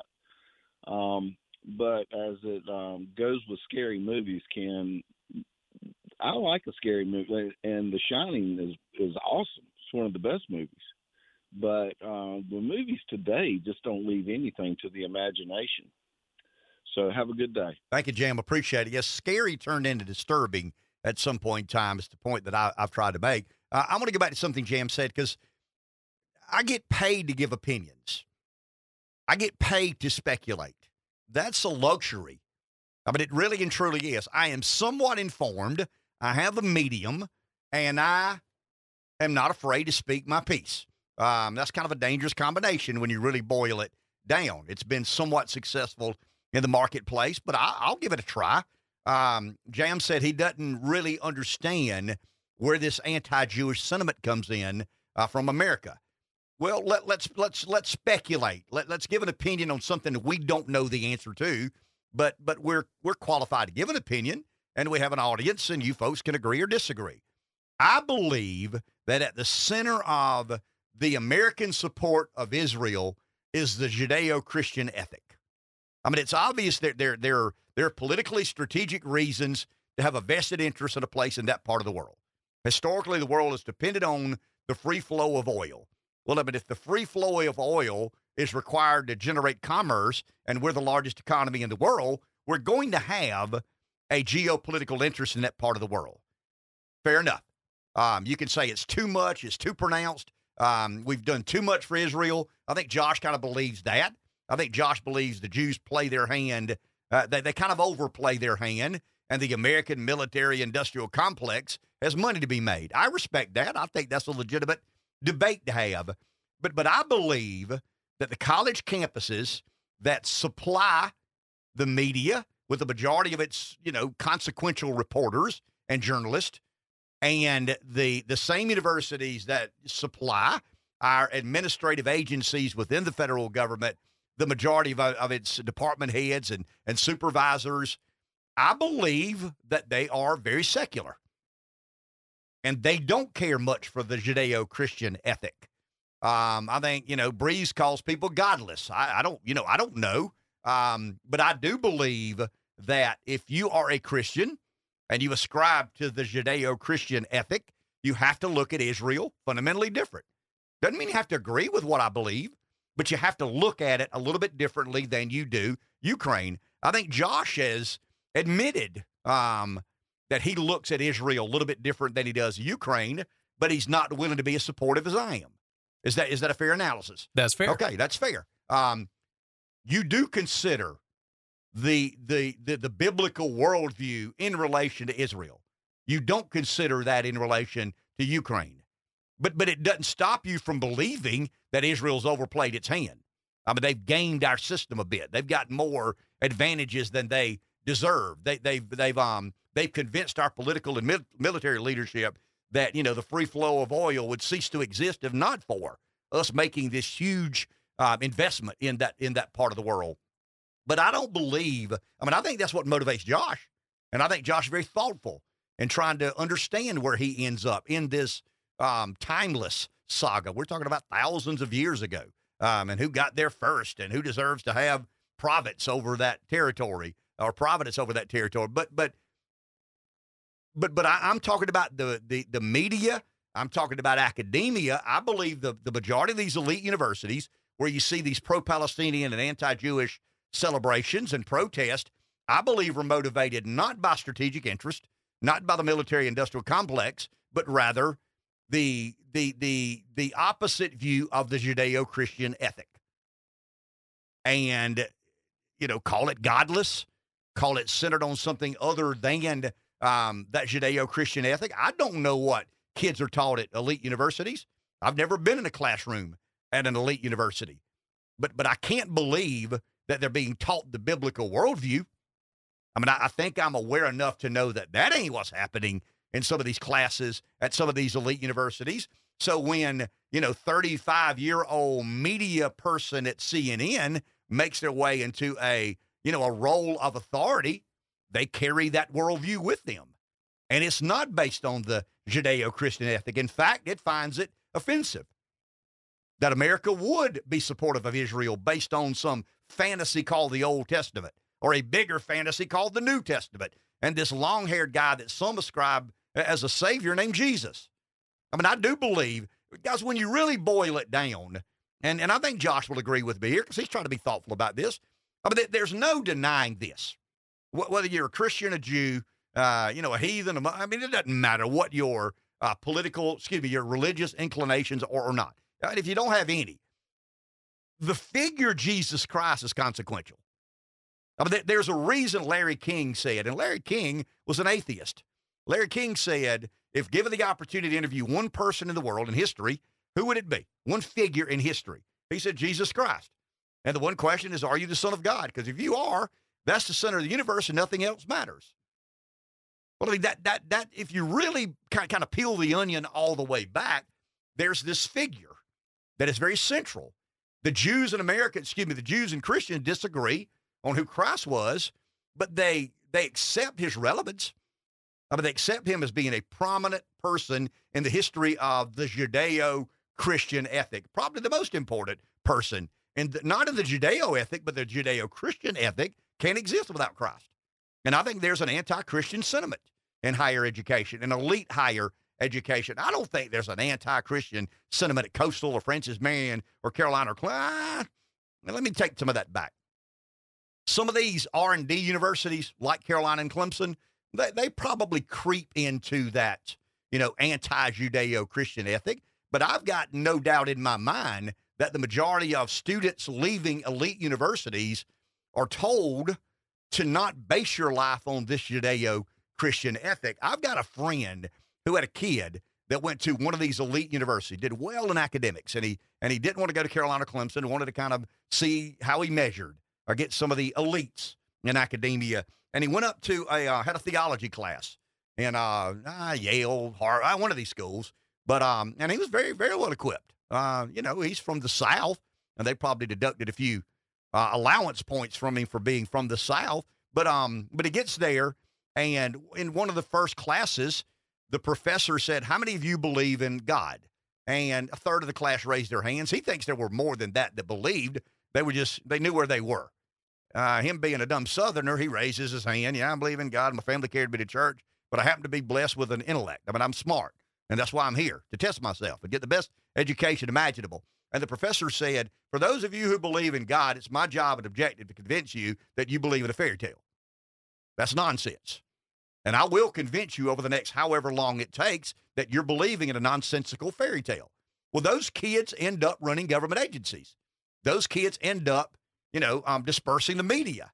And once again, I'm not talking about some of these local universities. That's not what I'm discussing. I'm just saying that when you wonder where this pro-Palestinian, anti-Jewish mindset comes from, that is more pronounced than it's ever been in our media, in our elite universities, I don't think it's about oil. I don't think it's about the British Mandate. I don't think it's about the Ottoman Empire. I don't think it's about King David. Probably is about King David and the God of Abraham. I do. I believe it is it's a confrontation that these people have with the Judeo-Christian ethic and worldview. 843-661-0937. Let's take a call, and then we'll take a break. David in the PD. Hello, David. Hey, Ken, I kind of want to go back to Halloween just for a second. You remember back in the day, there was two movies I always think about, Cujo and these Freddy Krueger movies. Yeah, Cujo was the dog that bit the door off and all that craziness. Another disturbing movie. These girls, I would go to the movie theater, and I think that, okay, I don't want to watch this movie because I done seen the dog in your backyard. And then I think about Freddy Krueger. Good Lord, look at the nails that you got on you now. But I said to myself, look, I'm paying for this movie. I should have some say-so. Because as gentlemen we are, I don't think ever a girl has paid for me to go to a movie. But anyway, I feel like the taxpayer.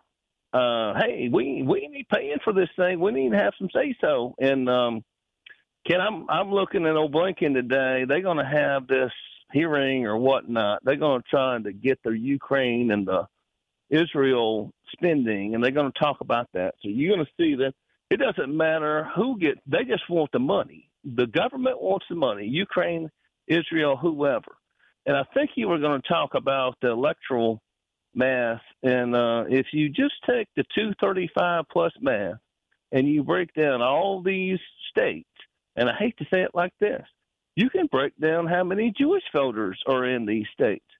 So you really get down into nuts and bolts of what's going on in Pennsylvania and places like that. And I'll leave you with this because I really wanted to go on this electoral thing, but there are more Arab votes in Michigan than there are Jewish votes. And that's 15 electoral votes. That's one that Trump won in 2016. So our math is simple. If the 235 plus math, if we can win Georgia and Pennsylvania, it's over with. But let's say you don't win Pennsylvania, you don't win Georgia. Now you go back into all kind of a mix here. But I'll leave you at this, man. Hey, I'm paying for the movie. I should have some say so. Thank you, David. Appreciate it. 843-661-0937. Take a break. Back in just a few moments. If you want something to be, very often we'll take anecdotal evidence and turn it into trends. We began the show this morning, and 75% of the 8 million Jews in America vote Democrat. I've always wondered why. I got several friends of mine, and they say, I don't know. Maybe the plight of the downtrodden, the Jews trying to find a place to call their own after the Holocaust. I mean, he's I don't know. I mean, I don't have any idea why the majority of my people, so to speak, vote Democrat, but it's about 75-25. I'm arguing that this may be the beginning of a changing of that. It'd be like the Southern white Democrat turning into the Southern Republican. I mean, you could say, well, they're racist. I mean, when LBJ passed the civil rights legislation, of course they turned to Republicans. Probably some degree that's true, but more conservative in nature. And as the National Democrat Party got more liberal, you kind of, I didn't leave my party left me. I do think, to me, this is not anecdotal. There's a organization called MAGA-AM, MAGEN space AM. Pronounce it however you choose. It is a Jewish gun training class. And they had 950 calls in about 32 months. They've had 638 in the last 5 days. Let me say that again. A Jewish gun training class had 950 calls in over 3 years. They've had 638 in the last 5 days. That's interesting to me. Maybe anecdotal, maybe the beginning of a trend. Let's go to the phone. Bob in Florence. Morning, Bob. Hey, good morning, guys. Great conversation this morning, and brings back a whole lot of memories, specifically from my formative years. I lived through the 60s, and I experienced, at least from a distance, the long, hot summers, the racial riots that occurred, and I lived near a major metropolitan area and was able to see the smoke rise from my back steps. But one of the things that was brought up, and in all the analytical stuff that people did when it was all over, was there appeared to be some kind of tension between the inner city blacks and Jewish entrepreneurs that the inner city blacks felt were exploiting them. And I'm not here to pass judgment on whether that was true or not. But, like your friend that you talked to, Ken, I'm really perplexed of, why all of a sudden anti-Semitism has come to light. This little element from back in the 60s really hasn't been mentioned at all in all the in-depth conversations all these smart people on the TV are doing. But I'm just surprised at all this that's happening, and I wasn't immune from being in contact with Jewish people. I went to a university where a lot of Jewish folks there, had Jewish friends, and we talked a lot about our differences and things, but there was never any of this real anti-Semitism that seems to be portraying now. Maybe I was a bit sheltered, but I don't know. I'm just as surprised as you are at it, and I'm just wondering what that last caller said about Muslim, Arab immigration into this country might have something to do with it. I don't know. I'm just giving you that just as a little bit of information to put into the whole collection of things.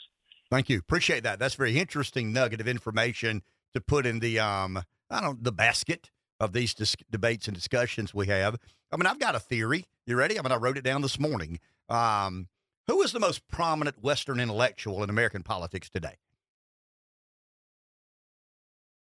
It'd be Barack Obama. Nobody accuses Joe Biden of being a Western intellect. There's no doubt about it. Barack Obama is an intellectual. There's no doubt about, as much as I try to argue J.D. Vance could be a conservative intellect. Vance is highly educated, very astute, very knowledgeable about the world around him. Now, some would say he's a politician playing a game. Well, once you become a politician, you play the game. Obama ran as a centrist Democrat. I've never believed that. I think Obama is a radical liberal, and he's a Western intellect. I mean, he is probably the most prominent Western intellectual that is involved in the big discussion in America today. And I believe that Obama's anti-Semitic. I mean, I've read some of the postmortems. I've read some of the things that we didn't know much about the guy when we elected him. But America felt like it owed African Americans, an opportunity to be in charge of a nation. It's hard to argue the nation is at its core racist when Barack Obama wins Iowa. That's just, wow, okay, we're a racist nation, but Obama wins Iowa. But I think Barack Obama at his core is anti-Semitic. It may come from what our caller just talked about. I don't have any guy. I'm not Jewish. I'm not black. So I'm not going to try and break down and psychoanalyze, why blacks and Jews have this friction. But it's there. I mean, there's no question it's there. But I believe that Obama has had enormous influence on the media and enormous influence on academia because he is a revered Western intellect. Whether you agree or disagree with things that come out of his mouth, you can't dispute his transformative personality and the amount of influence he has on the Democrat Party and body politic. So when the New York Times decide to not say terrorism, but rather anti-colonial defiance, I mean, you want to start going, okay, where did that come from? That may end up at the doorsteps of Barack Obama. Let's go to the phone. Just a theory. Once again, I don't know that I'm right about that. That's a speculative kind of notion that I have. Let's go to the phone. Jeff in Florence. Hi, Jeff. Hey, good morning. Ken, if you had a mission statement for your show, I think you would say it would be, my job is to talk to you and make you not believe your government, to not trust your government. Would you agree with that? No, my mission statement would be to inspire you to think a little on your own to the point of calling in and expressing your opinion or belief on whatever said subject we're talking about. My core, my fundamental self-person philosophy is distrust of government, but I don't consider that to be the most important thing we do on the air. The most important thing I try to do is inspire and create a conversation and allow people to say their 2 cents worth. Yeah, you have said your job is to make you suspicious of government. Yeah, that's part of but that would clearly. But you said it. I know what I said, Jeff. That professor, I know, but how is that any different? What I'd like to know once in a while, I'd like to know what Jeff thinks. Because Jeff is real good. You're the typical liberal. You're real good at psychoanalyzing what everybody else says, but you're not real good at telling us what you believe. And I'm yet to know what you believe because you're so busy psychoanalyzing what everybody else believes. I'm just pointing out a little bit of hypocrisy there. Well, I don't think it's an hypocrisy at all. Okay, so the professor saying that he's going to make somebody suspicious or raise their awareness that God might not exist is really different than you saying he's a college professor. I'm a damn radio show host. Hell yeah, there's a difference. Give yourself some credit. Holy, I mean, I'm a radio show host. He is a highly educated college professor at one of the leading universities in America, and you're telling me our responsibilities are equal one to another? You have a microphone. You have a big platform. Well, I mean, we're in the 185th biggest radio market in America. He's at one of the 10 most elite universities the world knows. Yeah, with a little classroom. But that's not why I called. I found it funny. Why I called, another thing. When you wonder why Jews might not embrace MAGA or the Republican Party, don't forget about the America First movement in the 1940s. Don't forget that they embraced Nazism a little bit. Don't forget that. And when you have Donald Trump having Nick Fuentes to dinner at Mar-a-Lago, and you have Marjorie Taylor Greene speaking at white supremacist rallies and anti-Semitic conferences, that does come home to roost. You can't dismiss that Jews see that and go, these guys are hanging out with people who don't want us to exist. So there is that. But I did want to point out, I wanted to ask you, did you see Trump's comments about NATO? and what he told the NATO leaders? I have not. When he was president. In his speech the other day, I forget which city, but so does he, that he was in. Well, I know he's always threatening to withdraw from NATO, which is probably something I kind of sort of agree with. When he was president, he said at his latest rally in Iowa, I think it was, this past weekend, he said, I sat down with the NATO leaders and I told them, if Russia invades you, I'm not going to stop it. We're not going to protect you. Now, that's out of his mouth. And that's kind of a reflection of his voting base. I mean, that's where the Republican voter is today. Today, but this was 4 years ago. This was 6 years ago. That's kind of where the Republican base was 4 years ago or 6 years. There's a reason Trump got elected. You believe that you've said that when did America first become born? I mean, I think it was validated in 16 when Trump elected, but it was in the works when I ran for office in 2010. I mean, I sensed a lot of America First populism out there when I ran for office in probably before 2010. But I just remember consultants telling me to say X, and I'd leave going, I don't know, man. I mean, these people have something else on their minds. But I think it was validated in 16 when Trump won the White House. So, but as far as you have no issues with him telling NATO that Russia can have Europe. I can't have a problem with that and then say, I don't want any American child to ever die in Poland. I mean, to me, you accuse me of being hypocritical. I'm very hypocritical if I say that we should defend all NATO nations and abide by the agreements we've made, and then in the next breath say, but I don't want any American kid to ever die in Warsaw, Poland. I can't have it both ways. You can't. And if you have America first in mind, where would you shed blood? Would you shed blood with Israel or would you shed blood with Europe? Which one's better for the United States? That's interesting, Jeff. We got to take a break, but I'll consider that and try to answer it to the best of my ability after we pay some bills. Back in a few. Okay, let's forget the ideological, philosophical debate we have a lot on this show. Let's forget that for 2 seconds because, I'm getting text here about, Trump said what he said because NATO members were not paying their fair share. I mean, that's politics. And let's ask a simple question. And it's not a simple answer. I mean, it's a very simple question, but I got to believe the answer is going to be extremely complicated. Where today are we, the Americans, willing to spill American blood? I mean, obviously, in our homeland. I mean, no doubt about it. The first thing that came to my mind is along our borders. On the Texas border. I mean, that's the first place I went. It would upset me. It would break my heart.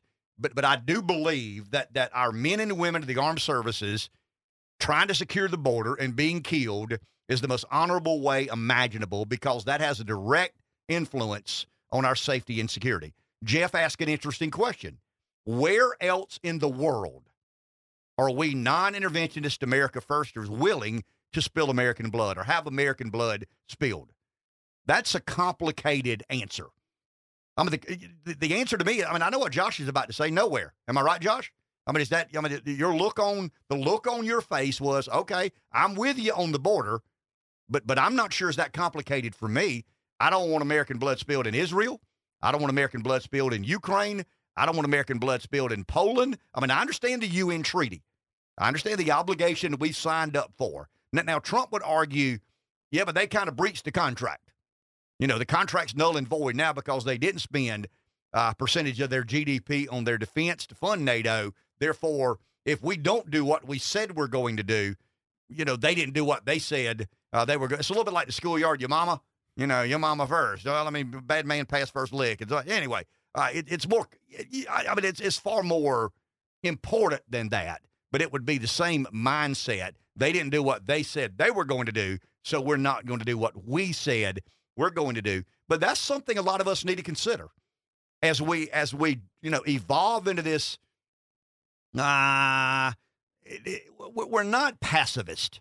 I think we understand that at times war is necessary. If I were a pacifist, I wouldn't be in support of Israel doing whatever they need to do in Gaza.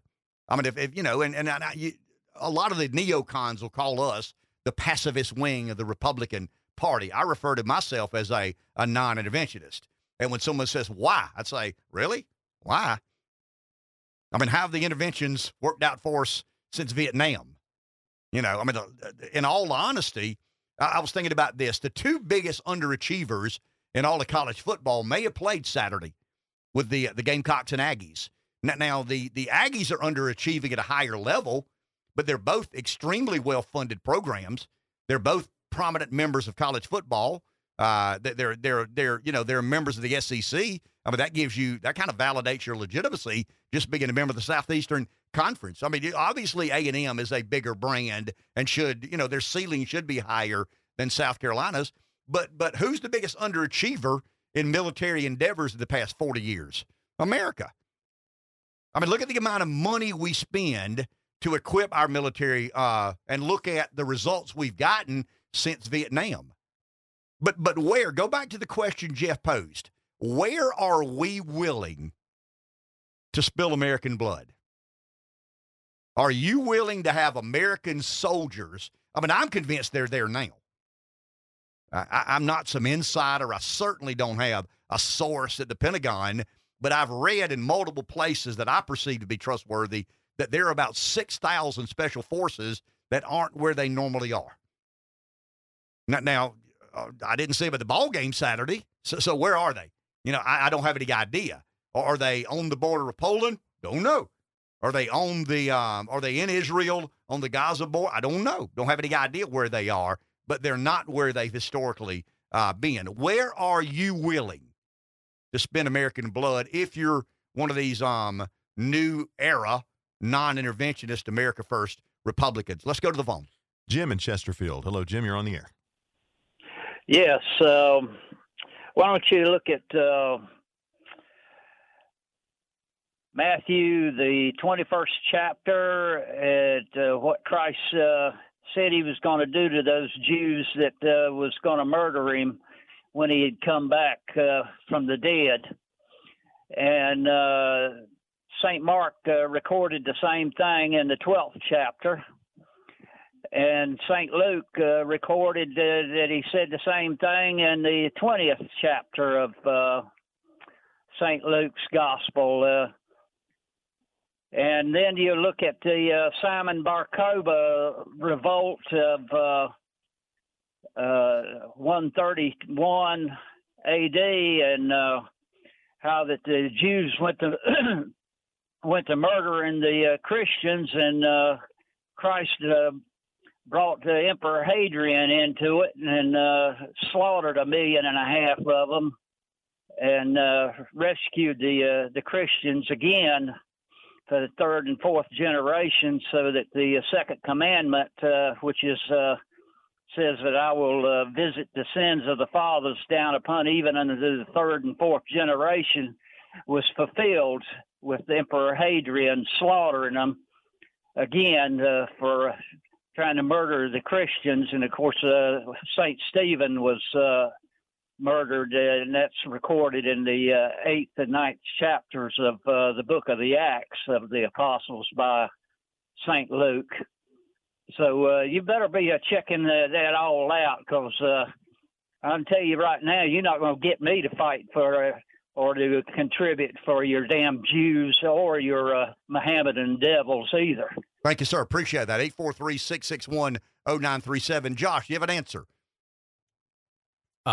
Is there any place in the world right now? Sure. Of course, it changes based on what's going on geopolitically in the world, but right now, no, we've withdrawn from Afghanistan. That's what I was going to say, because Jeff, he calls in and he brings up, well, what would America First have done during World War II? And I think it is circumstantial, but based on the circumstances of the world right now, nowhere.